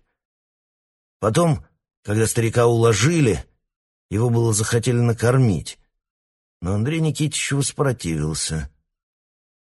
«Ведь на свете, кроме меня, есть много других несчастных и голодных людей», — произнес он. В закуточке, у того столика, где недавно пьянствовали садистики, Клава разговорилась с Алексеем и Анной. «Не беспокойтесь, Клавдия Ивановна», — волновался Алеша, — «я буду ухаживать. А Аня уже договорилась с медсестрой». «Медсестра у нас ничего», — проговорила Клава. «Только отчеты любит спать в лопухах». «Вы преувеличиваете, Клавдия Ивановна», — вмешалась Аня, беспокойно взглянув на Алешу. Но тот пропустил Клавино выражение мимо ушей и весь сиял доброжелательством от того, что пристроили отца на воздухе. Его астеническая фигура выражала такое удовлетворение, точно он возносился в хорошее место. В вечеру все собрались в комнате старичка. Из соседей приплелся дед Коля, но почему-то, сконфузившись, хотел было спрятаться под стол. Андрею Никитичу было уже значительно лучше, и он, приспособившись в мягкой уютной постельке, вдруг стал поучать. «Жизнь очень проста, и Бог тоже очень прост», — выпалил он. «Посмотрите на этих людей». Андрей Никитич махнул изящной беленькой ручкой в окно. «Они не думают о смерти, потому что видят ее каждый день, когда косят траву или режут животных. Они знают, что смерть — это такой же закон Бога и жизни, как и принятие пищи. Поэтому они не удивляются, как мы, когда начинают помирать. Вот у кого надо учиться». И Андрей Никитич несколько победоносно взглянул на окружающих. Благость, правда, оставалась, но на дне глаз вдруг обнаружилось страстное, эгоистическое желание жить. Чувствовалось, что старичок хочет крайне упростить смерть в своих глазах, чтобы сделать ее более приемлемой, не такой страшной. «Только любовь — закон жизни», — начал он опять. «Любите ближних, и вам нечего будет бояться». Клава даже не поняла, о чем идет речь. Она взгрустнула, вспомнив о Федоре. «Кого-то он теперь душит, голубчик. Вот дитё», — вздохнула она про себя. Аня вскоре ушла. «Я знаю. Христианское учение с трудом дается людям», — продолжал болтать старичок, не обращая ни на кого внимания. «Истина — это не сладкая водичка». На следующий день утром Алеша только еще проснулся, Андрей Никитич уже сидел на постели. «Ты что, папа?» — спросил Алексей. «Уеду я, сынок, отсюда», — ответил старик. «Нету в этом доме любви. Пойду к маленьким седым старичкам в монастырь, на край света. Нету здесь любви». «Да что ты, отец!» — так и подскочил Алеша. «Как же здесь нет любви? А Анечка, сколько она нам сделала добра! Ты же знаешь мое к ней отношение. И потом она говорила, что Клавдия Ивановна очаровательный, тонкий человек. Анечка только очень жалела, что уехал ее брат Федор». Андрей Никитич не отвечал. Наступила полная тишина, во время которой он, скрючившись, застыл на постели. Наконец старичок прервал молчание. «Я не поеду только потому, — улыбнулся он, — что на свете не может быть полностью злых людей.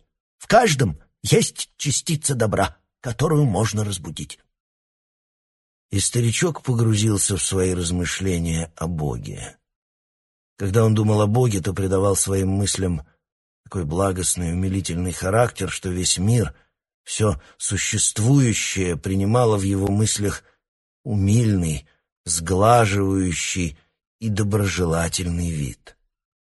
Бог тоже внутри него принимал такой вид. При таком Боге можно было спокойно умереть. И старику становилось легче. Умиление распространялось до самых глубин его души, которая становилась мягкой, как вата. Вечером Андрею Никитичу опять стало худо. Алексей и Анна были около него. Клавуша то входила, то выходила. Лицо Андрея Никитича словно все растворилось в жалобе. Он задыхался. Какая-то большая черная муха села ему на нос. Алеша хотел было ее согнать, но старичок плаксиво возразил: «Не убивай, Алеша. Она тоже хочет жить, не трогай». Он так и пролежал некоторое время с предсмертными хрипами и мухой на носу. «Полотенце ему на глаза надо повязать», — высказалась Клавуша на ушко Анне. «Полотенце». Между тем пришел врач. Потом, свистнув, скрылся. Но в положении старика ничего не изменилось. Сам он считал, что почти умирает. Главная его забота была, чтобы умереть ладненько, с хорошими мыслями, с умилением в душе. И не дай Бог, чтобы кого-нибудь обидеть. «Я вас не толкнул!» Взвизгнув, обратился он вдруг, чуть не плача, к вошедшему деду Коле. Тот мгновенно спрятался за дверь. Неожиданно старичка очень остро кольнуло в сердце, и ему почудилось, что оно вот-вот разорвется. Он испуганно взглянул на Клаву и среди мертвой тишины пробормотал: «Вы меня любите, Ах, как мне надо, чтоб меня любили. У Анны он вызывал приток скрытой злобы. Ей казалось, что в момент смерти лицо его сделается совсем добреньким и благодушным, как ребенок, которому страшно пред жизнью, пред темнотой. Раздражалась она про себя, и который думает, что если он будет хороший, послушный, то несчастье обойдет его, и все будут его гладить по головке, и весь мир тогда сделается милым и ручным, и все собаки перестанут лаять от того, что Вова такой добрый мальчик, и сама смерть прослезится. Ей было обидно за мир, за тот темный, жестокий и таинственный мир, который она знала и любила. Между тем старичок действительно хотел как бы задобрить в своем уме смерть. Он действительно полагал, что если он будет очень добрым и человеколюбивым, то и смерть появится перед ним в виде этакого доброго, простого и ясного малого. И поэтому она не будет так ужасна для него. Он даже чуть капризничал, временами дуясь от того, что смерть, такая простая и ясная, все еще не идет к нему. Любовью к Богу и жизни он стремился смыть, заглушить свой подспудный страх перед смертью и потусторонним. Этой любовью он подсознательно хотел преобразить в своем представлении мир, сделать его менее страшным. Он дошел до того, что не обрадовался, когда внезапно ему опять полегчало, а, напротив, захотел, чтобы продлилось это умиление, от которого на душе было так мягко и святочно, и которое приручало близкую смерть. Впрочем, когда ему совсем облегчилось, он вдруг, на миг оживившись, не приподнимая головы с подушки, осмотрел всех своим остреньким пронзительным взглядом и промолвил: «Любовь к мухе предвосхищает любовь к Господу». От удивления все раскрыли рты, а Андрей Никитич неожиданно попросил Алексея, чтобы тот записывал его мысли. Осуществить это не удалось, потому что старичку снова стало хуже. От этих переходов он не знал, умирает он или выздоравливает. Еще раз он внимательно вгляделся в окружающих. Лицо Клавы млело в своей пухлости. Ясные глаза опять появившегося деда Коли смотрели на него из чуть приоткрытого шкафа. Вдруг Андрей Никитич метнулся на постели к ближайшему окну. «Где люди? Люди!» — закричал он. «Вы любите людей?» — подошедше промолвила Клава, и перед глазами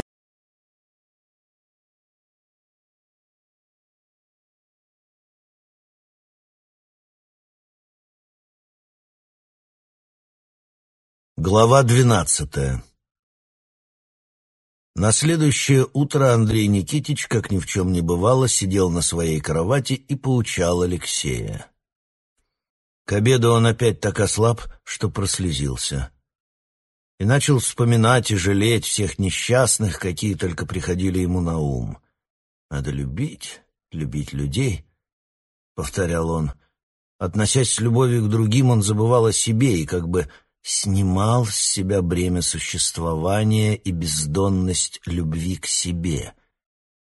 Ведь страшно было бы дрожать все время за себя, так или иначе обреченного, и любовь к людям убаюкивала его, отвлекала и погружала сознание в сладкий туман. К тому же она была почти безопасна, ведь гибель этих любимых внутренне людей вполне переносилась, не то что приближение собственного конца. Позже, после прихода врача, Андрей Никитич совсем приободрился. Он встал и решил погулять по дому. Дом, между тем, опустел, все разбрелись по делам. Оставались только Клава да Петенька, который, чтобы в волю наскрестись, забрался на дерево. Постукивая палочкой, старичок плелся по двору, погруженный, как в облака, в мысли о любви. Присел на скамеечку. Неожиданно перед ним появилась Клавуша. «Скучаете, Андрей Никитич?» — спросила она.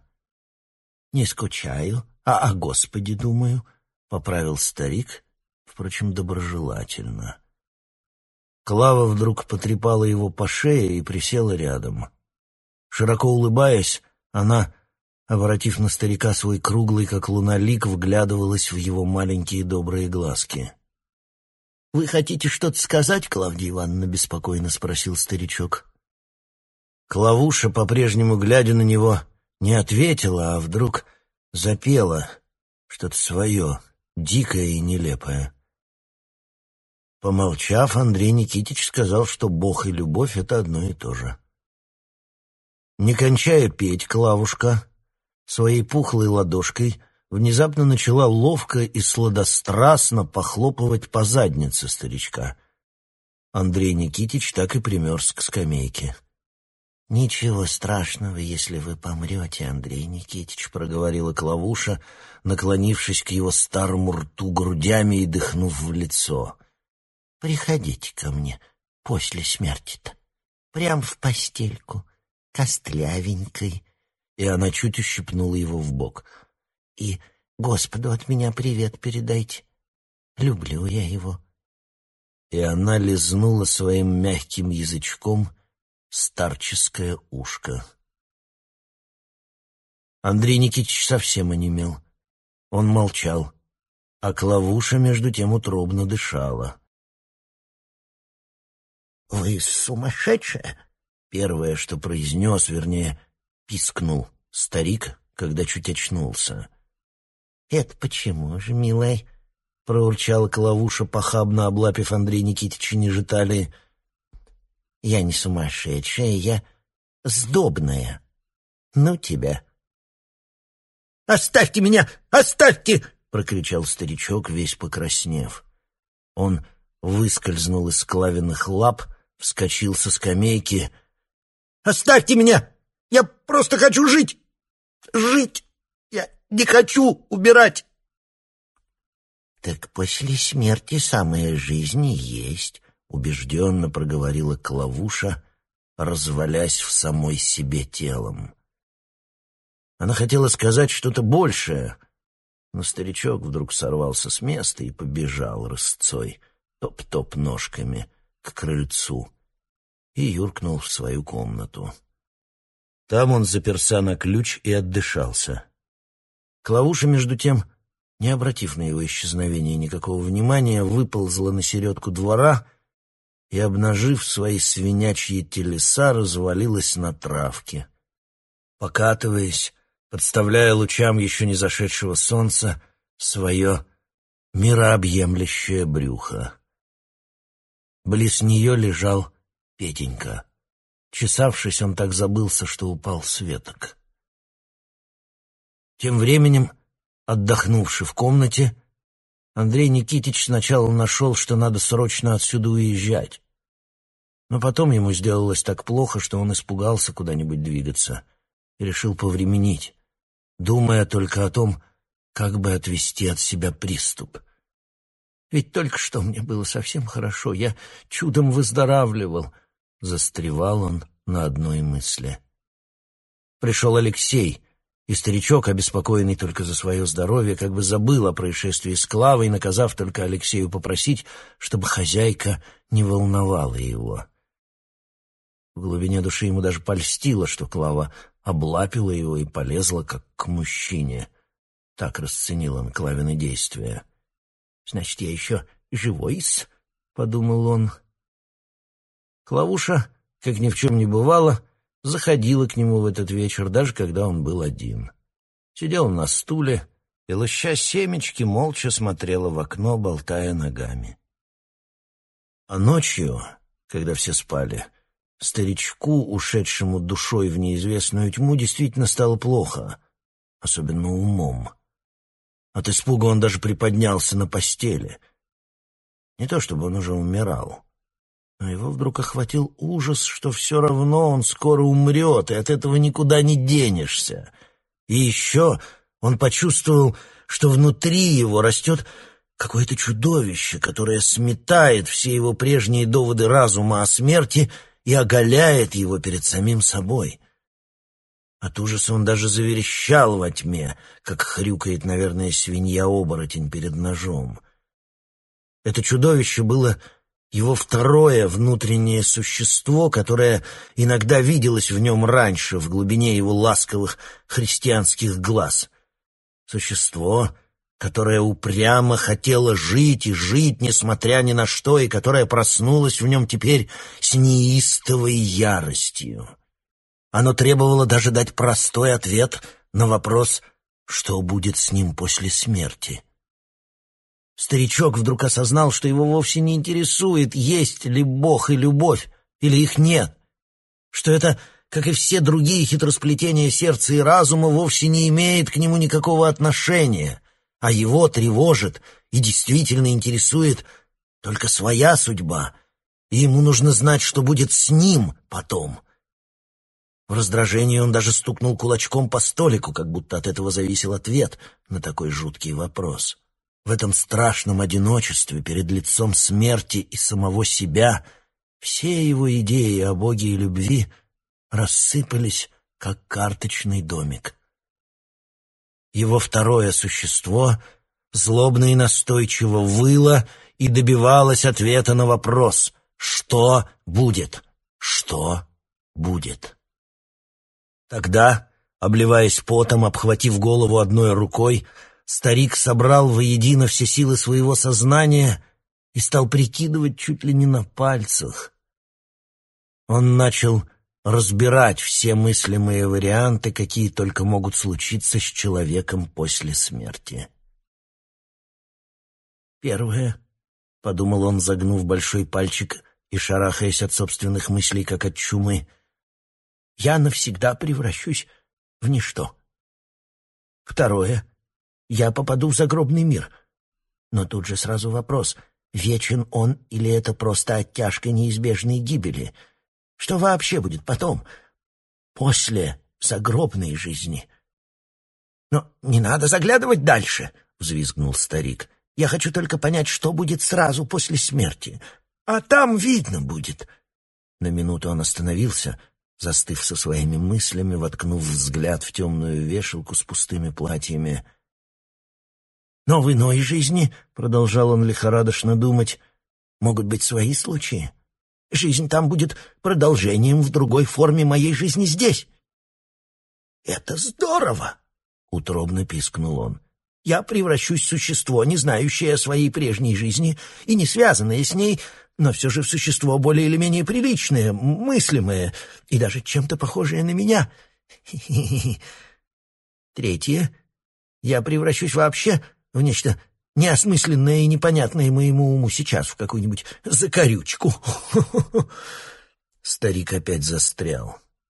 Эти мысли, которые сопровождались картинами, проносившимися в его воображении, то пугали его, то наоборот, наускивали на продолжение жизни. Он то обливался потом, то икал. Потом его мысль снова заработала с необычайной быстротой. «Наконец, другой вариант», — продолжал он думать, — «превращение, переселение душ. Сразу после смерти или после загробной жизни я окажусь опять в этом мире. Предположим, в этом мире, а не в иных, так легче представить. Тут могут быть свои подварианты. Номер 1. Я останусь на том же самом месте, самим собой, как в вечном круге.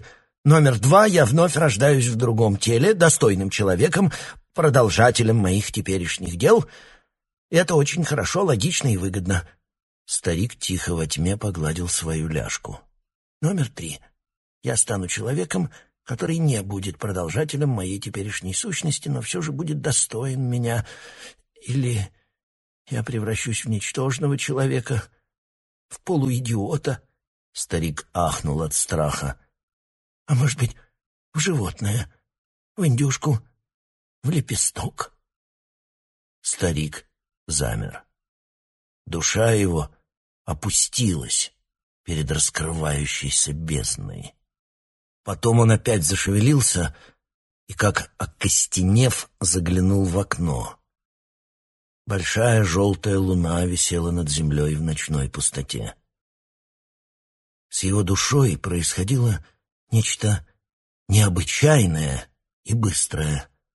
Вся прежняя многолетняя благость и доброта спадали с его лица, и оно становилось до безумия жалким, отчужденным и трусливо потерянным, а моментами даже злобным. Почему-то из всех случаев послесмертной жизни ему лезли в голову самые поганые.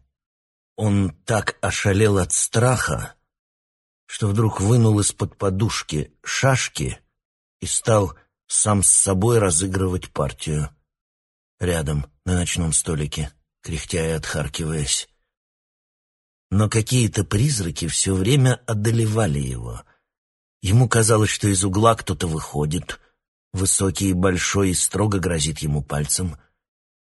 Наконец он ошалело отвалил голову на подушку, всматриваясь широко открытыми оцепеневшими глазами в раздвигающуюся тьму.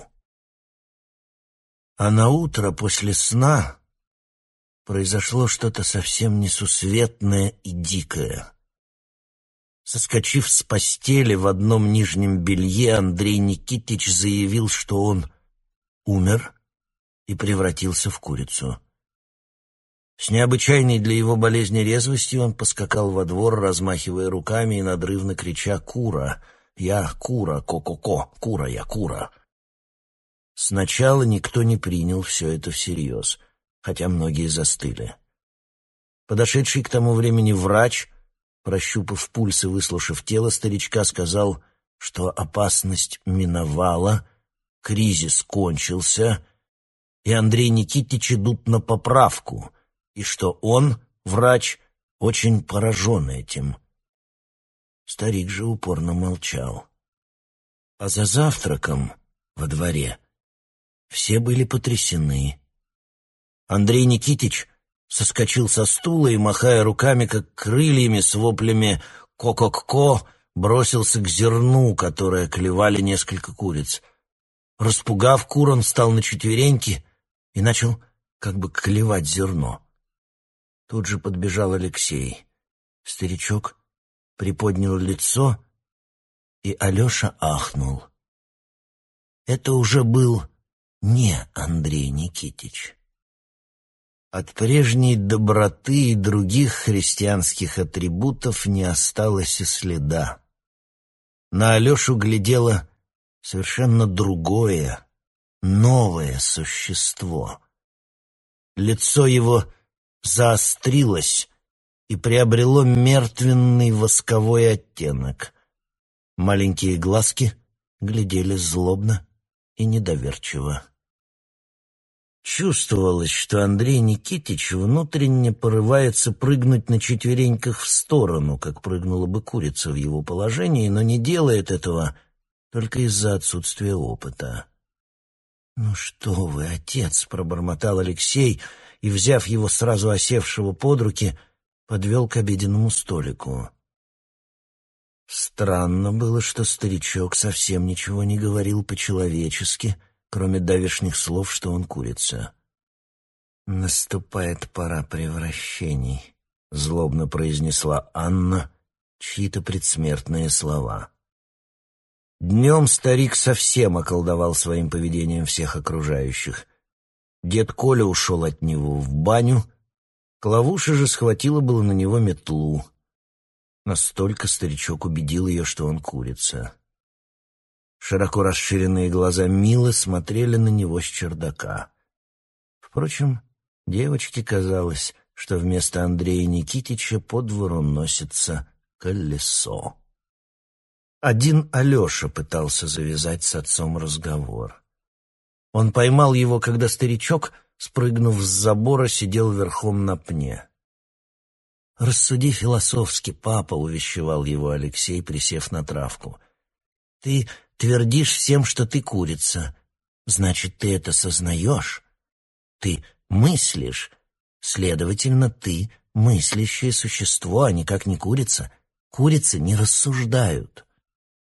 Но Андрей Никитич глядел на него пугающе недоверчиво, почти зверем, и вместо того, чтобы возразить сыну логически, прыгнул на него с криками «Ко-ко-ко!» и пытался заклевать его носом. Клава разняла возившихся людей. Было такое впечатление, что Андрей Никитич не узнал собственного сына. На второй день такого нелепого поведения Алексей совсем расстроился. «Ну что с ним теперь делать?» — изумленно спросил он у Клавы.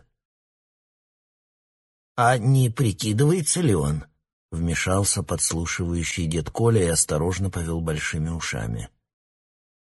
«Не звать же психиатра», — после некоторого молчания сказала Анна. «Глупости», — бросила Клава. «Будем запирать его на день в сарай, чтобы не прыгал по заборам и не расшибся. Небось, остынет».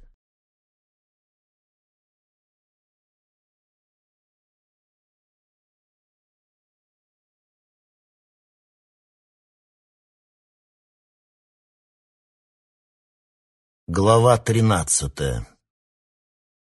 Вечером Алексей пришел к Анне в комнату чуть не со слезами. В той среде, к которой принадлежала Анна, жизнь и метафизика означали одно и то же.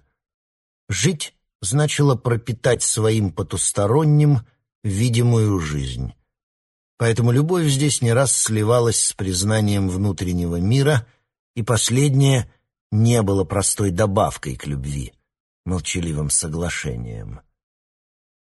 Алеша не принадлежал полностью к этой среде. Он тянулся к ней и одновременно страшился ее. Но он был влюблен, долго и безответно, в Анну. Влюблен частью из-за ее загадочности и принадлежности к этой темной, иррациональной среде. Сегодня, кроме того, он хотел доказать в лице Анны всем этим странным, взявшим на себя слишком многое людям, что твердая вера в Бога по-прежнему является единственной крепостью человека посреди всего этого метафизического хаоса, среди этого листопада смертей, нелепых машин и выверченных мозгов. Этим он хотел и укрепить свою веру, и поднять себя в глазах Анны. В конце концов, больше любви ему важно было признание своей ценности. Поэтому, к тому же взвинченный идиотским превращением отца в курицу, он сразу же начал с Бога, с необходимости веры в Него и даже с целесообразности. Анна, погладив себя по оголенной ножке, отвечала на этот раз резко и даже озлобленно. Ее ноздри чуть раздулись, а глаза блестели от охватившего ее чувства самобытия и сопротивления. Сопротивления этим идеям. Она говорила о том, почему ей не нравятся обычные религиозные системы. Они исчерпаны и ставят предел метафизической свободе, в то время как дух уже давно вырвался в новую неведомую сферу. Более древний эзотеризм притягательнее сейчас, так как он предполагает большую свободу исследований и метафизических путешествий. Нужен другой способ проникновения в потустороннее. «Наконец, обычные религии слишком односторонне», — взорвалась Анна, «в то время как в метафизике нужен сейчас радикальный переворот, вплоть до уничтожения старых понятий и появления новых, может быть, еще более абсурдных, но, тем не менее, символизирующих наше состояние духа. И именно она, сама метафизика, сама религия должна сделать этот переворот, потому что все иные, прошлые перевороты не относились к делу, так как подменяли метафизические ценности понятиями из несравнимо более низких областей. И таким образом замена была нелепа и вела только к отрицательным последствиям. Нужен таким образом подлинно религиозный катаклизм, опять воспалилась она. Мир расширяется, и наше метафизическое предчувствие вместе с ним. Современные религии способны только сужать наше представление о мире, ибо это лишь искаженные тени некогда великих религий. Алексей был совершенно подавлен и растерян. Интеллектуально его наиболее ущемили слова о пределе метафизической свободы, эмоционально — упоминание о том, что сильные духом, мол, пускаются в неизвестное, страшное, потустороннее плавание. Но он все же вдруг возразил. Итак, вы говорите, что это искаженный путь, профанация, что ключи к истинному христианству потеряны. Почти. Даже значения слов сейчас уже не те, какие были тогда, но что, если ключи будут снова найдены? Пусть среди немногих. Тогда, конечно, иное дело, — как-то спокойно ответила Анна. Но интуитивно я чувствую, что это не для меня. Как другие наши, не знаю. Хотя почему нет? Может быть, относительно некоторых все настолько чудовищно и запутано до невероятия. Где-то в окне появилось ничего не выражающее лицо Милы с широко раскрытыми глазами. На что она смотрела? Алеша сидел в углу у печки, Анна же чуть возбужденно ходила по комнате, выл ветер, за стеной пела свои нелепые песни Клава. «Ты целиком на стороне Падова и его друга Рёмина, и этого кошмарного Извицкого», — пробормотал Алексей. Анна пропустила его слова. Закурив, она молча смотрела в окно, в котором уже исчезло отсутствующее лицо Милы. «Ну, хорошо», — опять собрался с духом Алеша. «Пусть многое закрыто для нас. Лишь малая часть всего высшего сказана людям, да и та плохо понята. Но Бога-то вы куда денете? Я говорю сейчас не о Боге определенных религий, а о том, неведомом». «Бога», — произнесла Анна. «Ну что ж, я могу сказать тебе о Боге». «Нет, ты ответь, почему ты, именно ты, вне этого, а не вообще?» — вскричал Алексей. «Бог — это, конечно, нечто другое», — начала говорить точно сама с собой Анна, у которой на душе вдруг стало спокойно. Сбросив туфли, она калачиком устроилась на диване. Слышно было, как во дворе редко, но пронзительно кричит дед Коля, обращаясь к сараю, где второй час кудахтал Андрей Никитич. «Вообще, — продолжала Анна, — если забыть некоторые прежние атрибуты Бога, особенно такие, как милосердие, благость и тому подобное, и поставить на их место другие, жуткие, взятые из нашей теперешней жизни, то есть из реального действия Бога, то может получиться такой Бог, с которым интересно было бы как-то встретиться на том свете. Может быть, нечто грандиозное, чудовищное. Совсем иной Бог, который, если и снился нашим прежним искателям истины, то только в кошмарных снах.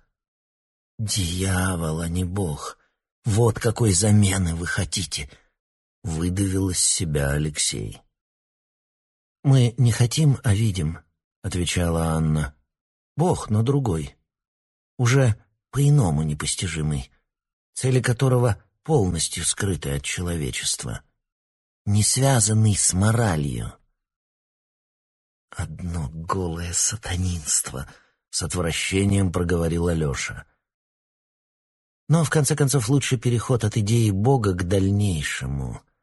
Лучше абсолютная трансцендентность», — добавила Анна. «Или еще более... Уж не Глубев ли с его тотальным бредом в качестве новой религии? С его религией «я»?» «Не знаю, мы пока ищем». «У Глубева хоть есть бред!» — взвизгнул Алеша. «А у вас ничего нет, кроме отчаяния!» Анна даже расхохоталась. «А что есть у вас, современных верующих?» — ответила она. «Маленький, слабоумный метафизический комфорт, пародия на золотой сон, лаборатория для создания хорошего душевного настроения, бессмертие ничтожеств. Да пойми ты, Алеша», — спохватилась она, не желая его обидеть, — «нам нужно право на поиск, пусть даже перед поиском будет великое падение». «Великое падение, в котором, разумеется, находитесь ты, Падов, Рёмин и Извицкий», — прервал Алеша. «Что ты все переходишь на личности», — произнесла Анна. «Мы же говорим об идеях. Пусть даже не мы участники этого великого падения, хотя я уверена, что мы. Пусть другие, неважно. Но за великой катастрофой взойдет новая вера. Может быть, даже Глубев, Алеша злобно расхохотался. Может, другое? Не знаю. «Это все падовщина, падовщина!» — иступленно бормотал Алексей. «Ну, ответь мне, наконец, ответь, что тебя, именно тебя, так отдаляет от Бога. Если Бог — нечто, что вне я, то отвечу тебе. Бездонная любовь к себе. Кроме того, мне не нравится, когда на ту силу, которую ты назвал Богом, пытаются надеть белый намордник, как это делаете вы». Чуть устало ответила Анна и пересела на стул. «Потом, я люблю этот таинственный черный мир, куда мы заброшены», — проговорила она, словно размышляя вслух. «А само понятие о Боге — это уже что-то данное, мешающее крайнему, отчужденному от всего человеческого поиску в трансцендентном. Кроме того, я ощущаю мир как игру чудовищных, отделенных потусторонних сил. Бог — это очень скромно для моего мира ощущения. Нам надо сверхтайны, свободы, даже бреда метафизического». «За бессмертие души-то вы все цепко держитесь», — прервал Алеша. «Дрожите за свое «я». А Бог уже вам стал не нужен. Или превращаете его, как делает Падов, в какое-то непостижимое чудовище, чтобы пугать им друг друга». Но в это время дверь настежь распахнулась, и в комнату кубарем влетел вырвавшийся из сарая Андрей Никитич. «Кудах-так-так! Кудах-так-так!» — прокричал он, вскочив на стол и топнув ножкой. За дверью, между тем, показалась темная фигура деда Коли с огромным ножом в руках. Возможно, он уже принимал Андрея Никитича за курицу. «Папа, как так можно?» — вскричал Алексей. Но Андрей Никитич, кудахнув, выпрыгнул в окно. Тяжелый религиозный разговор таким образом очень неожиданно и своевременно разрядился. Алеша, правда, вне себя, не заметив Колиного ножа, выскочил во двор. Остаток вечера прошел в каких-то хлопотах. Андрея Никитича прибрали, хотя он невыносимо молчал, напоили бромом. Алеша должен был уезжать с поздним поездом в Москву по срочным делам.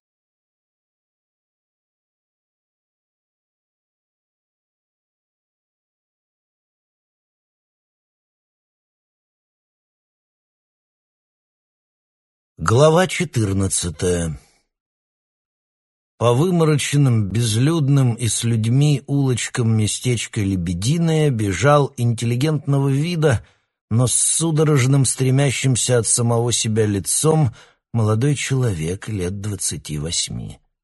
Обыватели провожали его тупым, одинаковым взглядом.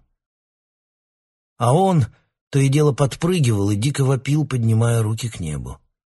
В небе ему виделось огромное черное пятно, которое, как он полагал, было адекватно непознаваемому в его душе. Поэтому молодой человек так выл. Извилистыми переулками, через разбросанные помои, он приближался к дому Сонновых, на ходу, мельком всматриваясь в название улиц. В его кармане лежало письмо от Анны. «Толя, приезжай сюда ко мне. Здесь русское кондовое народно-дремучее мракобесие, которое я тут открыла, смешается с нашим интеллигентским мистицизмом. Это будет великий синтез, который ждали уже давно.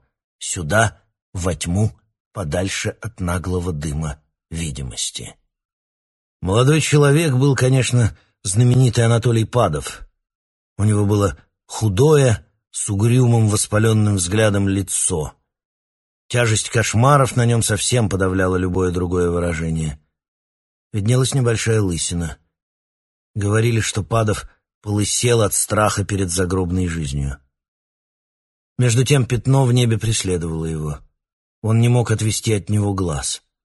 Так странно связал он свое внутреннее с этим пятном.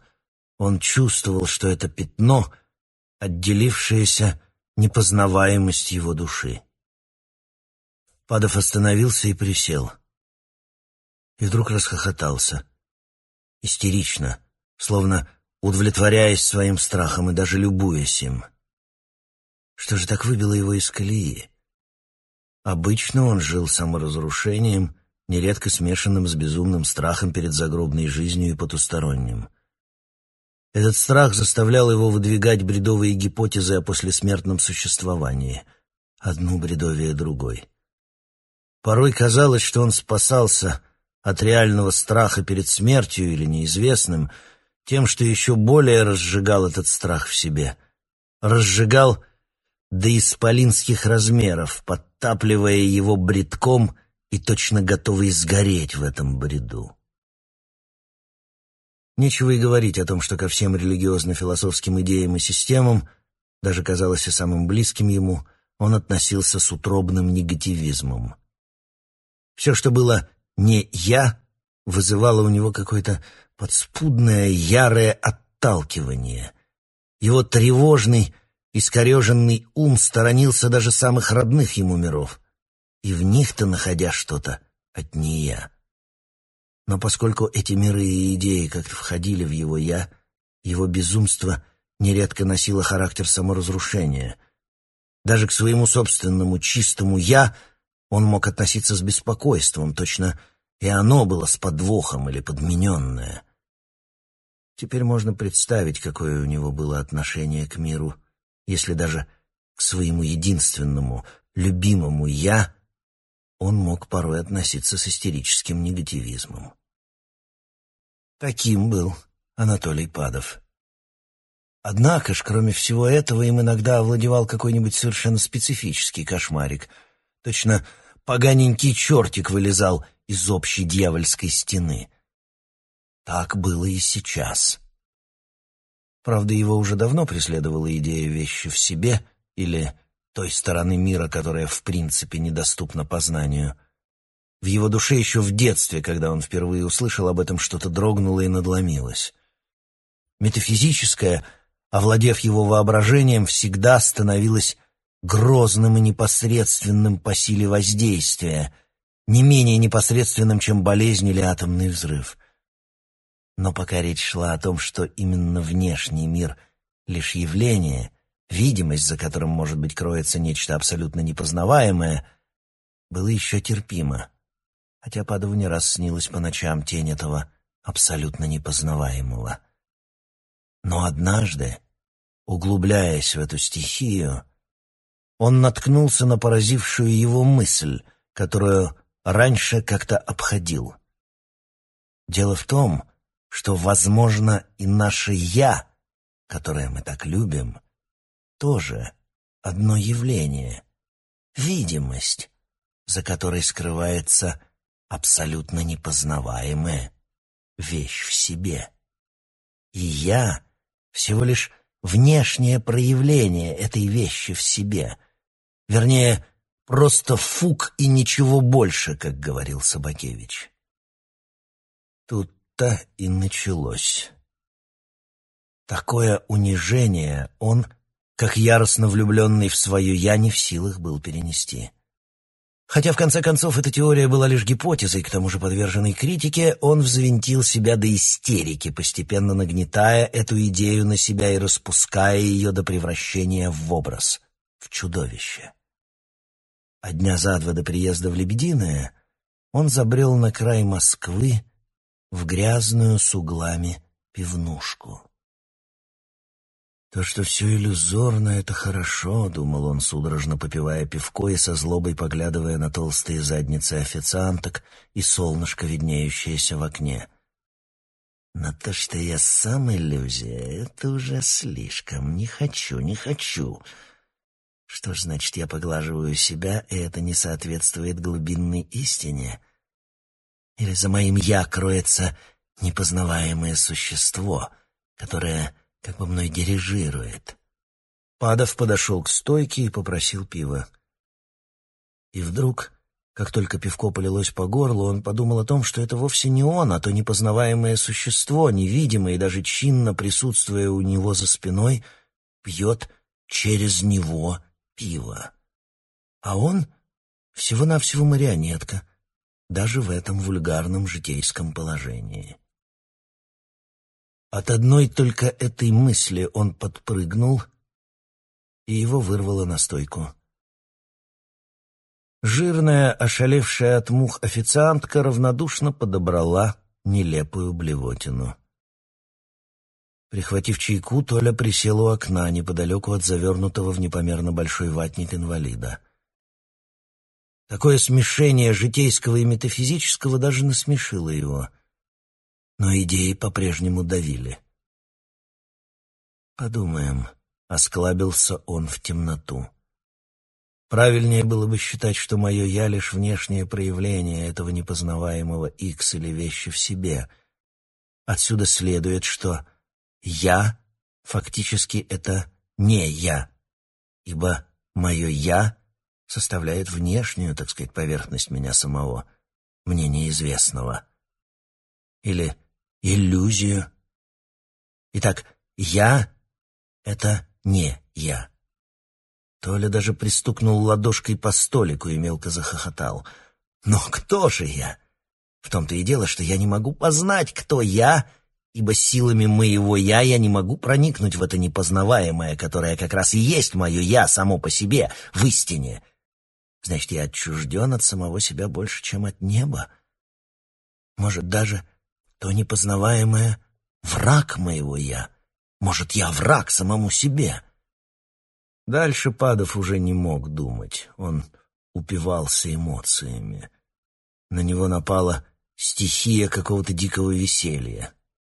Он ощущал свое «я» не как самостоятельное начало, а как некий шарик, подпрыгивающий на доске, которая сама по себе несется по неизвестному пространству в другой, еще более неизвестный мир. Он чувствовал приближение патологического хохота. Подошел к завернутому в ватник инвалиду, валяющемуся на полу, и вылил на него чай. Инвалид вынул свое сморщенное в лохмотьях лицо. Тогда Падов потрепал его по морде и, встав на четвереньки, вынул из кармана пол-литра водки. Он оказался под столом, а завернутый, как гусеница, инвалид лежал рядом. «Самое главное — это одичание», — проговорил Падов в засохшее ухо инвалида. Тот радостно улыбнулся провалившимся черным ртом. Падов влил туда полбутылки водки. Остальное выпил сам. Инвалид, надувшись водки, опять залез в ватник, и Падов посыпал его крошками. Все присутствующие в этой пивной были заняты своим делом. Кто пил, уткнув нос в водку, кто спал, кто просто стоял в углу. Никто не обратил внимания на Падова. Одуревший от самого себя, вечерним троллейбусом он приехал к себе домой в одинокую каморку, где в углу у окна висел портрет Достоевского. Вечерний свет заливал эту узкую комнату, словно она была воскресшим гробом. Внутри, под одеялом, Падов вдруг охладился, как труп, и хрустально-влюбленно посмотрел на себя в огромное, нависшее над комнатой зеркало. Успокоенно пробормотал: «Ну, не очень уж мое я иллюзия, то-то», и он погрозил пальчиком в отражение. А все-таки ужасно, если когда-нибудь мое я обесценится. И он уснул, уйдя в небытие. Эта ночь прошла спокойно. Зато следующая ночь была кошмарна. Падову опять чудилось непознаваемое.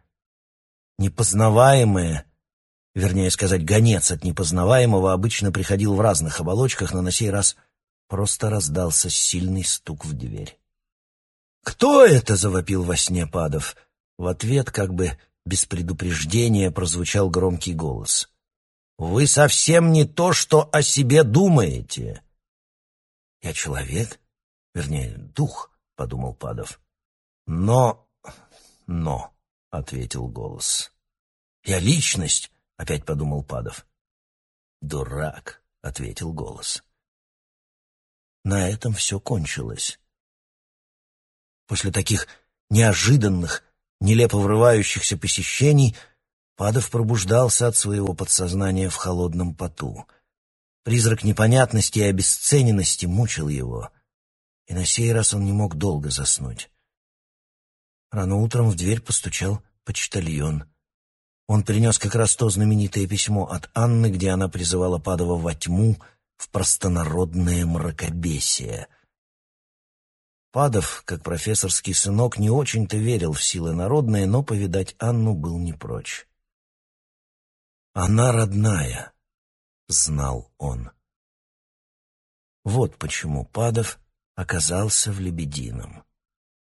Он пробежал по нему, как некий метафизический вепрь, и, наконец, присел, изможденный на скамейку у разрушенной пивной. Черное пятно, которое он видел в небе, вдруг исчезло, точно спрятавшись в его душу. Падов встал и вскоре очутился перед домом Сонновых.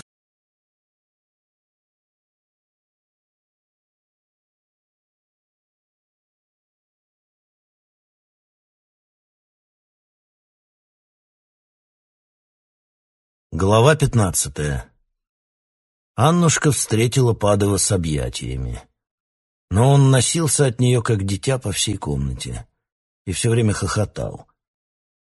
Снизу, точно в ответ, раздался животно-таинственный хохот Клавы. Была уже тьма, которая смешалась с этим домом. Аннушка зажгла свечку. Осветился верхний угол комнаты, где опять был Достоевский. Прибрала на стол бутыль водки, ломоть черного хлеба и соль. Им не надо было начинать сначала. Разговор, уходящий внутрь, точно прервался когда-то, месяц назад. Падов, хихикая бледным лицом, начал рассказывать о своем теперешнем состоянии, все время показывая себе за спину. «Где ты сейчас, Федор?» — почему-то вздохнула Аннушка. Она была в платочке, по-народному, и это придавало ее утонченному лицу какой-то развратный истерический вид со стонами из-под пола. Но по мере того, как Падов рассказывал, превращая свой мир в веселье, Анна все более зажигалась его образами. Вскоре она уже смотрела на Падова как на шутку, за которой скрывается вещь в себе. Она высказалась, и Падов взвыл от восторга. «Я сам хочу отнестись к самому себе, как к шутке», — взвизгнул он, наливая в стакан водку. Но по мере того, как разговор углублялся, в темном пространстве, как будто сдвигающихся углов, Анне все более мерещилось непознаваемое. Сначала оно лишь слегка исходило от Падова, и он постепенно становился как черный святой в ореоле неведомого. И Анной уже овладевала страсть. Она подошла к Падову и погладила его коленки. «Святой Толенька стал, святой», — пробормотала она с невидимо кровавой пеной у губ. Падов содрогался в забытии. Его мысли, точно обесцениваясь, падали с него, как снег с волшебника. А за мыслями оставалось оно, непознаваемое. Наконец, Анне, прислонившейся к стене, уже привиделось, что Падов стал совсем маленький, потому что непознаваемое, исходящее от него в виде ореола, разрослось и стало как бы огромной черной стеной, в которой копошился маленький червяк, человека-дух. Сердце у нее дрогнуло, и ей захотелось соединиться с этим черным пятном, с этой вещью в себе. Она ринулась ему навстречу.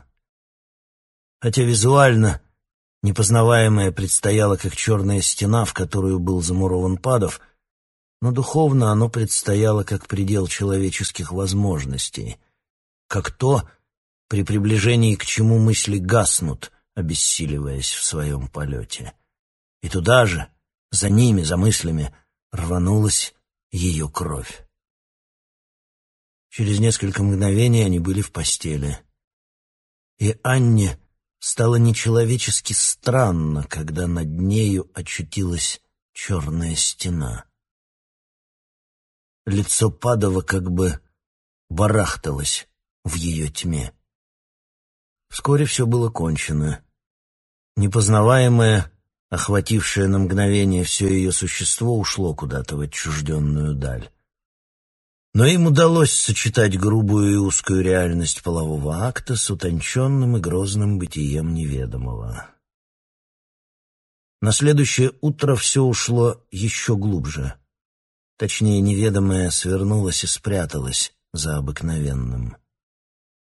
Обыкновенное, правда, чуть просветленное этими внутренними смещениями, казалось как бы вывороченной наизнанку вещью в себе. Анне чудилось, что лоб Падова светится, но каким-то простым светом. Толя молча убирал на столе, двигался по комнате мимо шкафа. Обыкновенное было еще надломлено недавним наплывом неведомого. Почти все в доме спали. Но покой Анны и Падова был нарушен стуком в дверь. Дверь как бы сама собой отворилась, и вошла девочка Мила. «Да она слепая!» — вскричал Падов, и это были его первые слова после ночи. Мила молча, действительно как слепая, шла от двери к окну. «Да нет, она видит. Только она не любит разговаривать», — ответила Анна, всматриваясь в лицо Милы. И верно, более точное впечатление было такое, что Мила видела. Только что она видела? Ни Падов, ни Анна, конечно, не знали, что у Милы, лицо которой обычно ничего не выражало, с некоторых пор родилось странное состояние. Она, видя, ничего не видела. Формально, например, Мила видела предметы в Ваниной комнате, но это не вызывало у нее субъективного ощущения, что она их видит, хотя ориентироваться она могла. Поэтому Мила просто безотносительно села на стул и попросила чаю. Но чай она пила как воздух. Падов и Анна, оставив ее, вышли на Сонновский двор. Там уже лежал под скамейкой пьяненький дед Коля. Личико свое он прикрыл кепкой. Уместившись рядом, за небольшим деревянным столиком, Анна посвящала Падова в тайны Сонновского дома. Особенно восхитило Падова превращение Андрея Никитича, которого он так и называл теперь Куротруп. И вдруг из-за спины раздался благостный, чуть шальной голос Клавы. Присуседились небесные. Ну, как ануля отсосала ему яд Божий из члена, а? И она ласково потрепала пухлой рукой Анину грудь. Хорошо, мельком подумал Падов. А у меня водичка с собой есть, прохладиться, разболталась Клавуша, присаживаясь. Вот. И она поставила на стол ведро воды. «Хороша!» — еще с большим восхищением подумал Падов. В это время из сарая донеслись звуки хлюпкого падения тела. Это курицей выскочил Андрей Никитич. Только выскочил чересчур мертвенно, как все равно курица, стремящаяся на тот свет. Отряхнувшись, он пошел к собеседникам. Все ждали его с умилением, но Клавушка только теперь, когда он стал курицей, почему-то напротив считала его человеком. Надо сказать, что 2 дня назад Андрей Никитич стал уже разговаривать, но как-то односложно. Страшно измененный, даже внешне, теперь после нескольких дней новой жизни он скорее уже напоминал не живую курицу, а мертвую. И теперь в своих односложных выражениях он уже так не упирал на то, что он курица, а выражал мнение, что он просто мертв. Когда Куротруп подошел к столику, Падов обнял его и поцеловал. Сели за стол. Каждый выпил из ведра водицы. «Скажите, Андрей Никитич», — обратился к нему Падов, — «говорят, вы раньше были очень религиозный человек. Я читал ваши рукописные книжки о Господе». Куротруп с изумлением посмотрел на Падова, подскочил и мертвенно-желтым, как у повешенной курицы, лицом клюнул его в щеку. «Его смотрели психиатры?» — спросил Падов. «Напрасно Алеша время тратил», — усмехнулась Анна. «Перед твоим приездом наехал их тут целый табор. И знаешь, психику признали нормальной, только чуть суженной.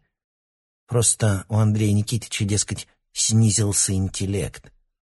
Да неужели ты не видишь, Толя, что психиатрия тут ни при чем? По-моему, он явно превратился в другое существо, совершенно другое, нечеловеческое». «А психиатров-то надо было вызывать, когда Андрей Никитич в Господа верили», — похабно вмешалась Клавушка. «А не сейчас». «Я просто мертв», — вдруг ответил Андрей Никитич на обыкновенном человеческом языке. Все замолчали, а у Анны даже выступили слезы на глазах. «Я и сам так думал, что психиатрия тут ни при чем», — вскричал, прервав молчание Падов. «Андрей Никитич, вы говорите, что вы мертвы. Вы это говорите, значит, вы живы». Падов подошел и холодно заглянул Андрею Никитичу в его тусклые, как у кур, глаза. «Вы живы, но особой, мертвой жизнью. Понятно?» — продолжал он. «Вы помните, как жили раньше? Как верили в Бога?» В глазах Андрея Никитича вдруг на мгновение блеснула искра какого-то чудовищного, нечеловеческого сознания. «Пустяки все это было», — сказал он. Искра вдруг пропала, и лицо опять приняло куриное выражение. Падов застыл, пораженный этой искрой. «А ты знаешь что?» — обратился он к Анне. «То, что он стал курицей, это, возможно, переходный этап. Уже сейчас в нем рождается какое-то новое сознание, но только мертвое.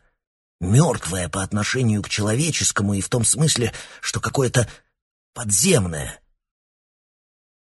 «Ко-ко-ко», — прервал Куротруп, вскочив на стол и опрокинув ведро с водой. «Он совершенно нормален», — сказала Клавушка, обнежив Анин зад. «А насчет мертвого сознания поживем-увидим», — добавила Аня. «Вот то-то поживем-увидим», — сочно обрадовалась Клавушка.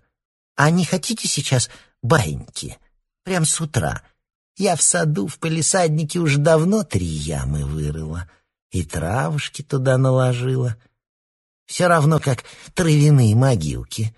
Я там уже 2 раза спала». Падов расхохотался, глядя на Анну. Синтез-то какой!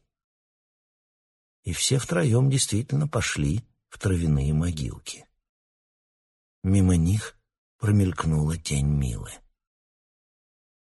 «Как жаль, что нет Федора», — подумала Анна.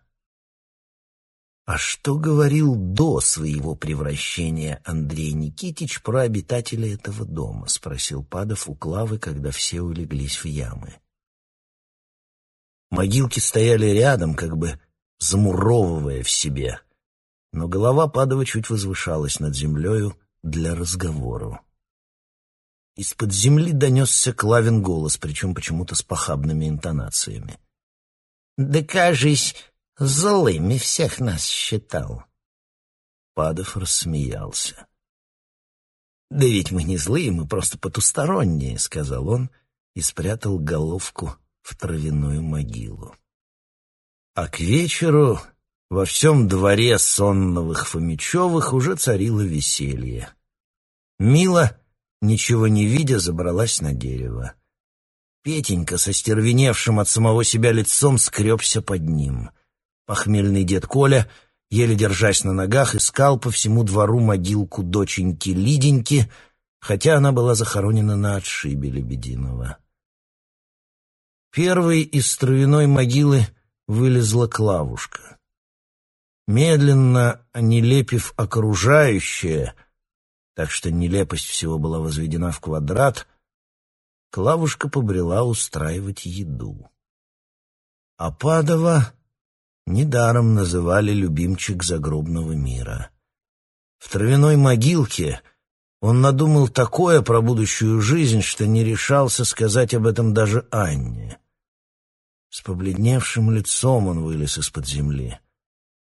Вообще метафизические кошмары часто сменялись в его душе, вереницей, один чудовищней другого. Возможно, что сыграла роль перемена ситуации. Анна еще лежала в могилке, любуясь на себя в зеркальце. В то же время она искала непознаваемое в самой себе. К тому же Анну преследовала мысль о прошедшей ночи, о соединении с Падовым и вещью в себе. До этого периодами она жила с Падовым, но с вещью в себе никогда. И даже физическое удовлетворение от этой ночи казалось ей жутким и лежащим по ту сторону обычного. Она даже не могла понять, удовлетворена ли она или просто спокойна холодом неизвестного. «Ты у нас метафизическая куртизанка», — говорил ей нередко Падов. Ужинали опять во дворе за привычным столиком. Андрея Никитича никак нельзя было усадить за стол. Он курлыкал и дулся. Наконец Клава, умилившись, высыпала ему на травку гречневую кашу, и Андрей Никитич, встав на четвереньки, с удовольствием поклевал ее. Дед Коля, ранее охотившийся за Андреем Никитичем с ножом, имел теперь с ним особые интимные отношения. Он подал ему замысловатый знак на пальцах, и Куротруп вдруг робко присел на скамейку за стол. Вскоре дед Коля, вскочив, ускакал куда-то за Петенькой, но Андрей Никитич по-прежнему сидел. Уловив его какой-то вроде бы осмысленный с человеческой точки зрения взгляд, Падов спросил: «Андрей Никитич, что же все-таки с вами? Объяснитесь, ради бога. Может быть, нас всех ждет такая участь? Что с вами?» «У меня отнялись мысли», — вдруг ответил Андрей Никитич. «Как отнялись? Значит, вы ни о чем не думаете?» «Ни о чем». Куротруп покачал головой и опять замолк, как самая настоящая курица. Было такое впечатление, что сказал он это мельком, самым последним, еще сохранившимся атомом человеческого сознания. «Надо бы его как-нибудь расшевелить», — сказала Клава, сжимая свои вкусненькие пальчики. «Аннуля, вы никогда не спали с домашней птицей? Попробуйте-ка его соблазнить».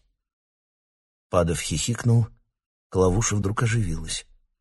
«Надо бы выпить, ребята», — сказала она, глядя в дерево. «Пойдемте в комнату, там лучше». Все встали. Падов вел Андрея Никитича за руку и бормотал: «Он совсем не контактен, но мы проникнем в него». В комнате, куда Клава провела друзей, было вымороченно уютно. В углу у пухлой постели темнели странные изображения. Откуда ни возьмись, появился гусенок. Это Клавуша внесла его, прижимая к полной груди.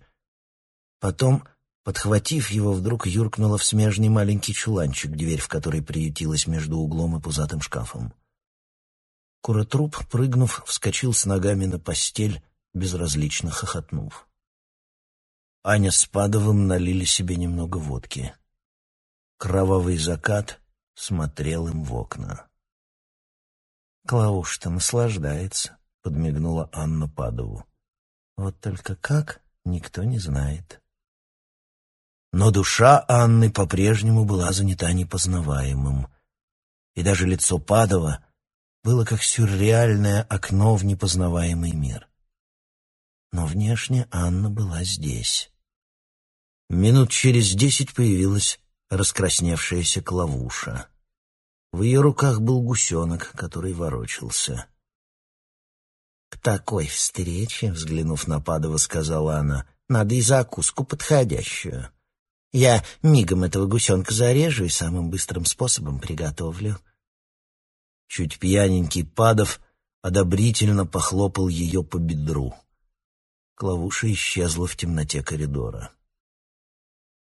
Падов, совершенно истощенный искренностью и жутью своей внутренней жизни, внешне вел себя истерически и по-юродивому. Сейчас он пристал к Анне с просьбой хоть в какой-то степени соблазнить кура-трупа. Может, тогда встанет из гроба-то своего, эдакое воскресение из мертвых, — хихикал Падов. Анна, чуть опьяненная и ушедшая в свои мысли о неведомом, вдруг, как сомнамбула, стала действовать. Она присела на кровать рядом с куротрупом и, поглаживая ему руки, глядя в лицо, начала больше глазами говорить про любовь, про нежность.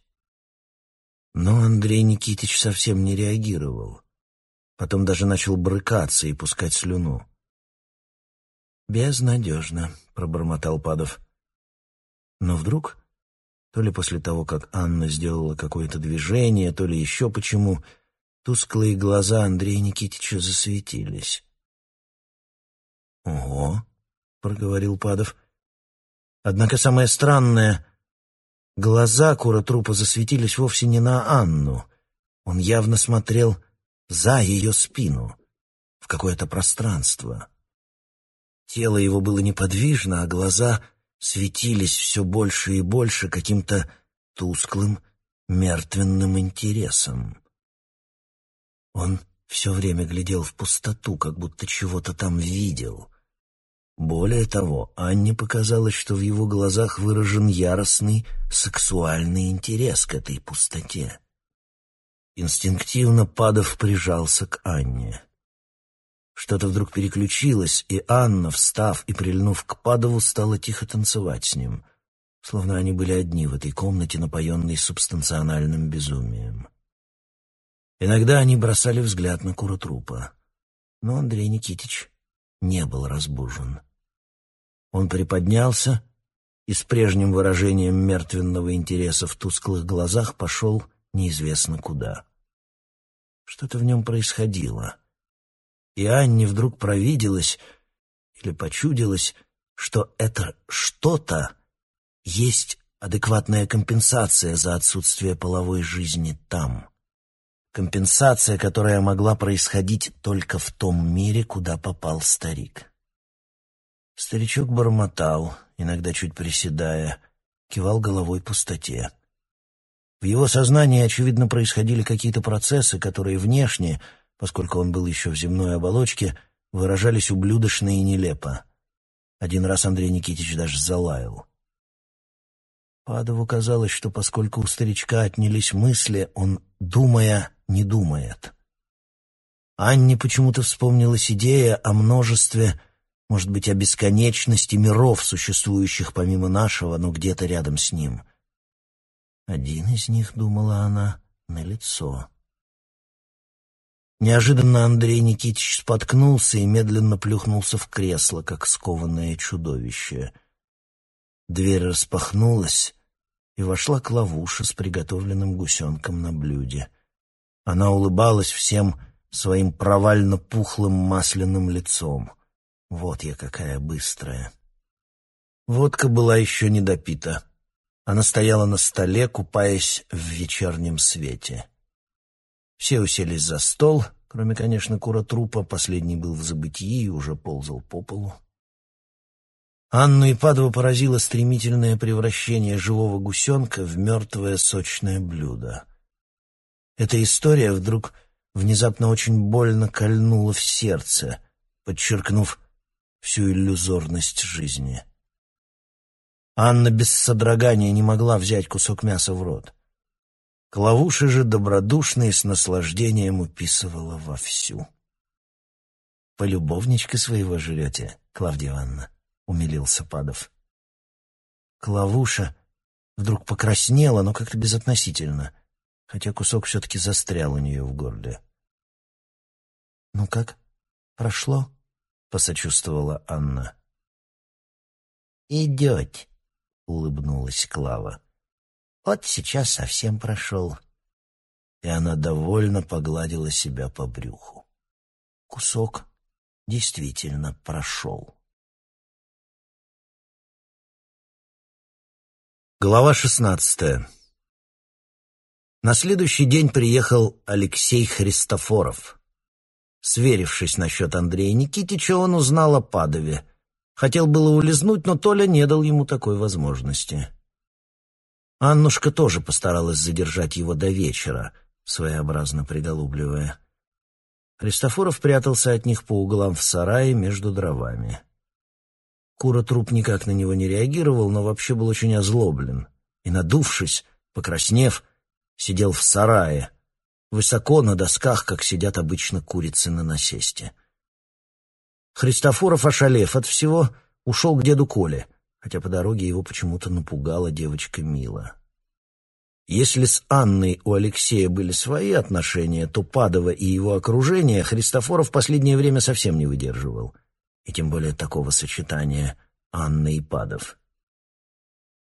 Он боялся Падова.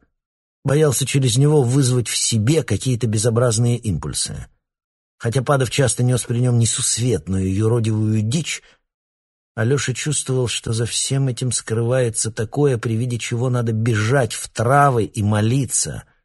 Но все-таки и на сей раз у Сонновых ему не удалось увильнуть от Падова. «А вы знаете о том, Алеша, — влюбленно глядя ему в глаза, сказал Падов, — что Бог противоречит вашему существованию?» И Толя захихикал тем утробно-истерическим по отношению к внешнему миру, даже дебильным смехом, каким он всегда смеялся в таких случаях. Христофоров так и рот раскрыл от изумления. Он и не пытался осмыслить эту фразу, то есть представить, в каком случае это возможно, чтобы Бог противоречил им же созданному, но почувствовал себя очень задетым и даже как бы пристукнутым. Чем более иррациональны были такие выходки, тем сильнее они выводили его из себя. «Бог вовсе не противоречит моей сущности», — со слюной растерянно проговорил он. «Бог меня очень любит». Уже как-то совсем глупо, как на приеме у психиатра, прибавил он, разводя руками. Но потом опомнился, вскочил и убежал к Анне в комнату. «Я уезжаю!» — закричал он. «Этот черный ублюдок опять начинает меня дразнить!» «Да бросьте вы, Алеша!» — вдруг вмешалась откуда-то взявшаяся Клавуша. «Ласки вы просто не понимаете!» Вскрикнув, Христофоров схватил сумку и унесся через двор на улицу. По дороге ему показалось, что Бог, как он есть на самом деле, а не в учениях, действительно противоречит его, Алешиному существованию. От этого Христофоров вскоре почувствовал себя страшно поглупевшим и совершенно выкинутым из мира. Даже тело свое он ощутил не на месте. Между тем Анна пошла пробирать Падова. Она видела, что после всех этих бурь по поводу вещи в себе, после этого начинающегося синтеза с подспудно-народным мракопомешательством, Падов сам находится во власти какой-то внутренней истерики, во власти своей стихии. Она чувствовала также, что сейчас ему нет до нее дела. Посреди всеобщей оторванности, посреди своих вспышек любви к идеальным умопостигаемым сущностям и бредовым мирам, Анна нередко остро чувствовала и людей, разумеется, близких ей по духу. Поэтому отношение Падова задело ее. Ей было обидно, что она не в центре Толиного состояния. И чтобы поддержать себя, она, спускаясь по лестнице, погладила собственную грудь, на мгновение захлестнувшись в любви к себе. «Оставь ты в покое Алексея», — накинулась она на Падова. «Что тебе он? Пусть живет в своем комфортабельном христианском мирке». Но Падов прервал ее. «Вот что», — тихо проговорил он, — «я чувствую, что-то надвигается. Ты оставайся здесь, если хочешь, а мне надо уехать. Но скоро мы все равно увидимся». По Толиному лицу Анна видела, что он говорит правду, и что он бесповоротно куда-то уезжает. Вернее, бежит. «Чем скорее, тем лучше», — подумала она. Через час Падов уже выходил из дому. Но до этого он о чем-то долго шептался с Клавой. Как потом Анна узнала, речь шла о Федоре. Глава 17. Анна проводила Падова почти до самой станции. Она не знала, с кем прощается, с вещью в себе или с человеком. Поганая кошка все время бежала и мурлыкала около ее ног. Испугавшись мыслей, направленных на мир, Анна ушла в себя, и там, на дне души, видела озарение.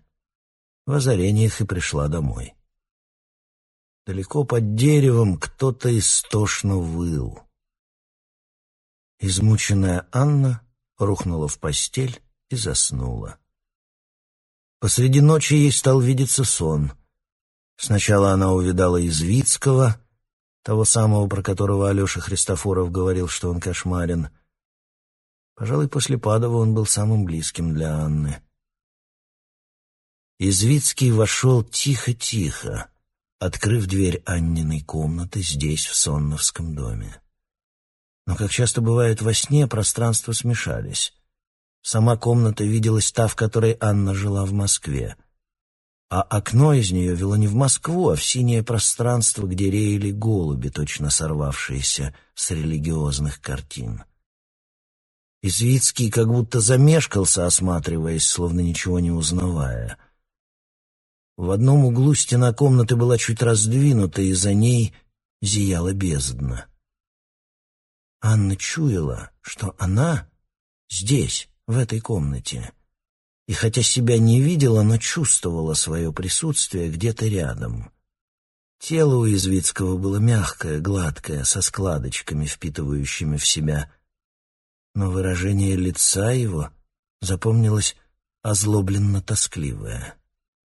Наконец он медленно пошел к Анниной постели, туда, где она неожиданно уже не только чувствовала, но и видела себя. Анне стало сниться что-то совсем невероятное и жуткое. По мере того, как Извицкий подходил к ней, она исчезала.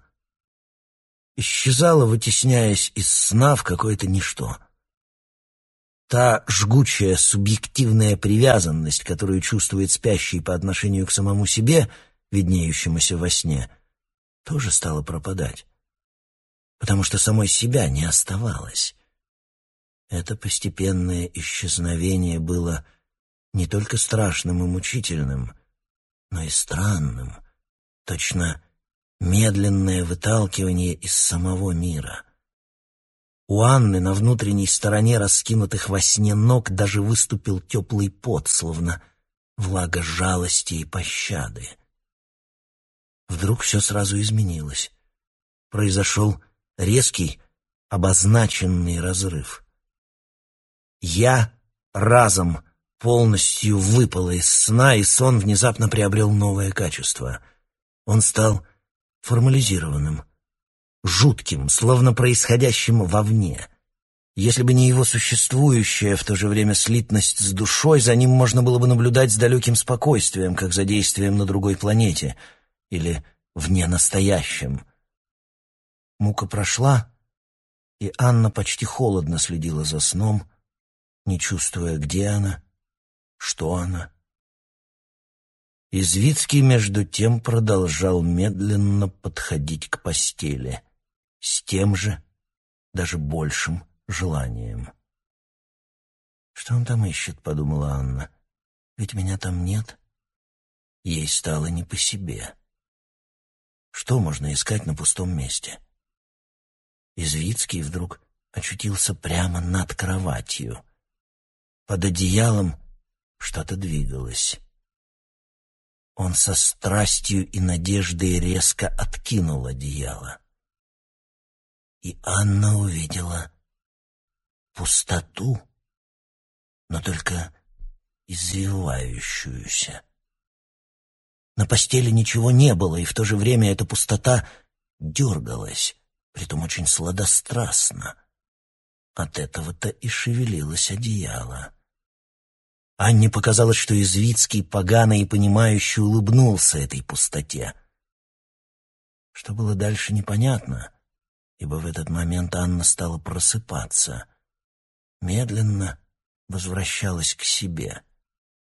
Отсутствие себя во время сна переносилось угрожающе тяжело, тяжелее любых фобий, особенно по последствиям. Душа точно охолодилась. Чуть опомнившись, она встала с постели. В окне была ночь. Звезды, мерцающие во тьме, вдруг заговорили, и Анне почудилось, что это ожившие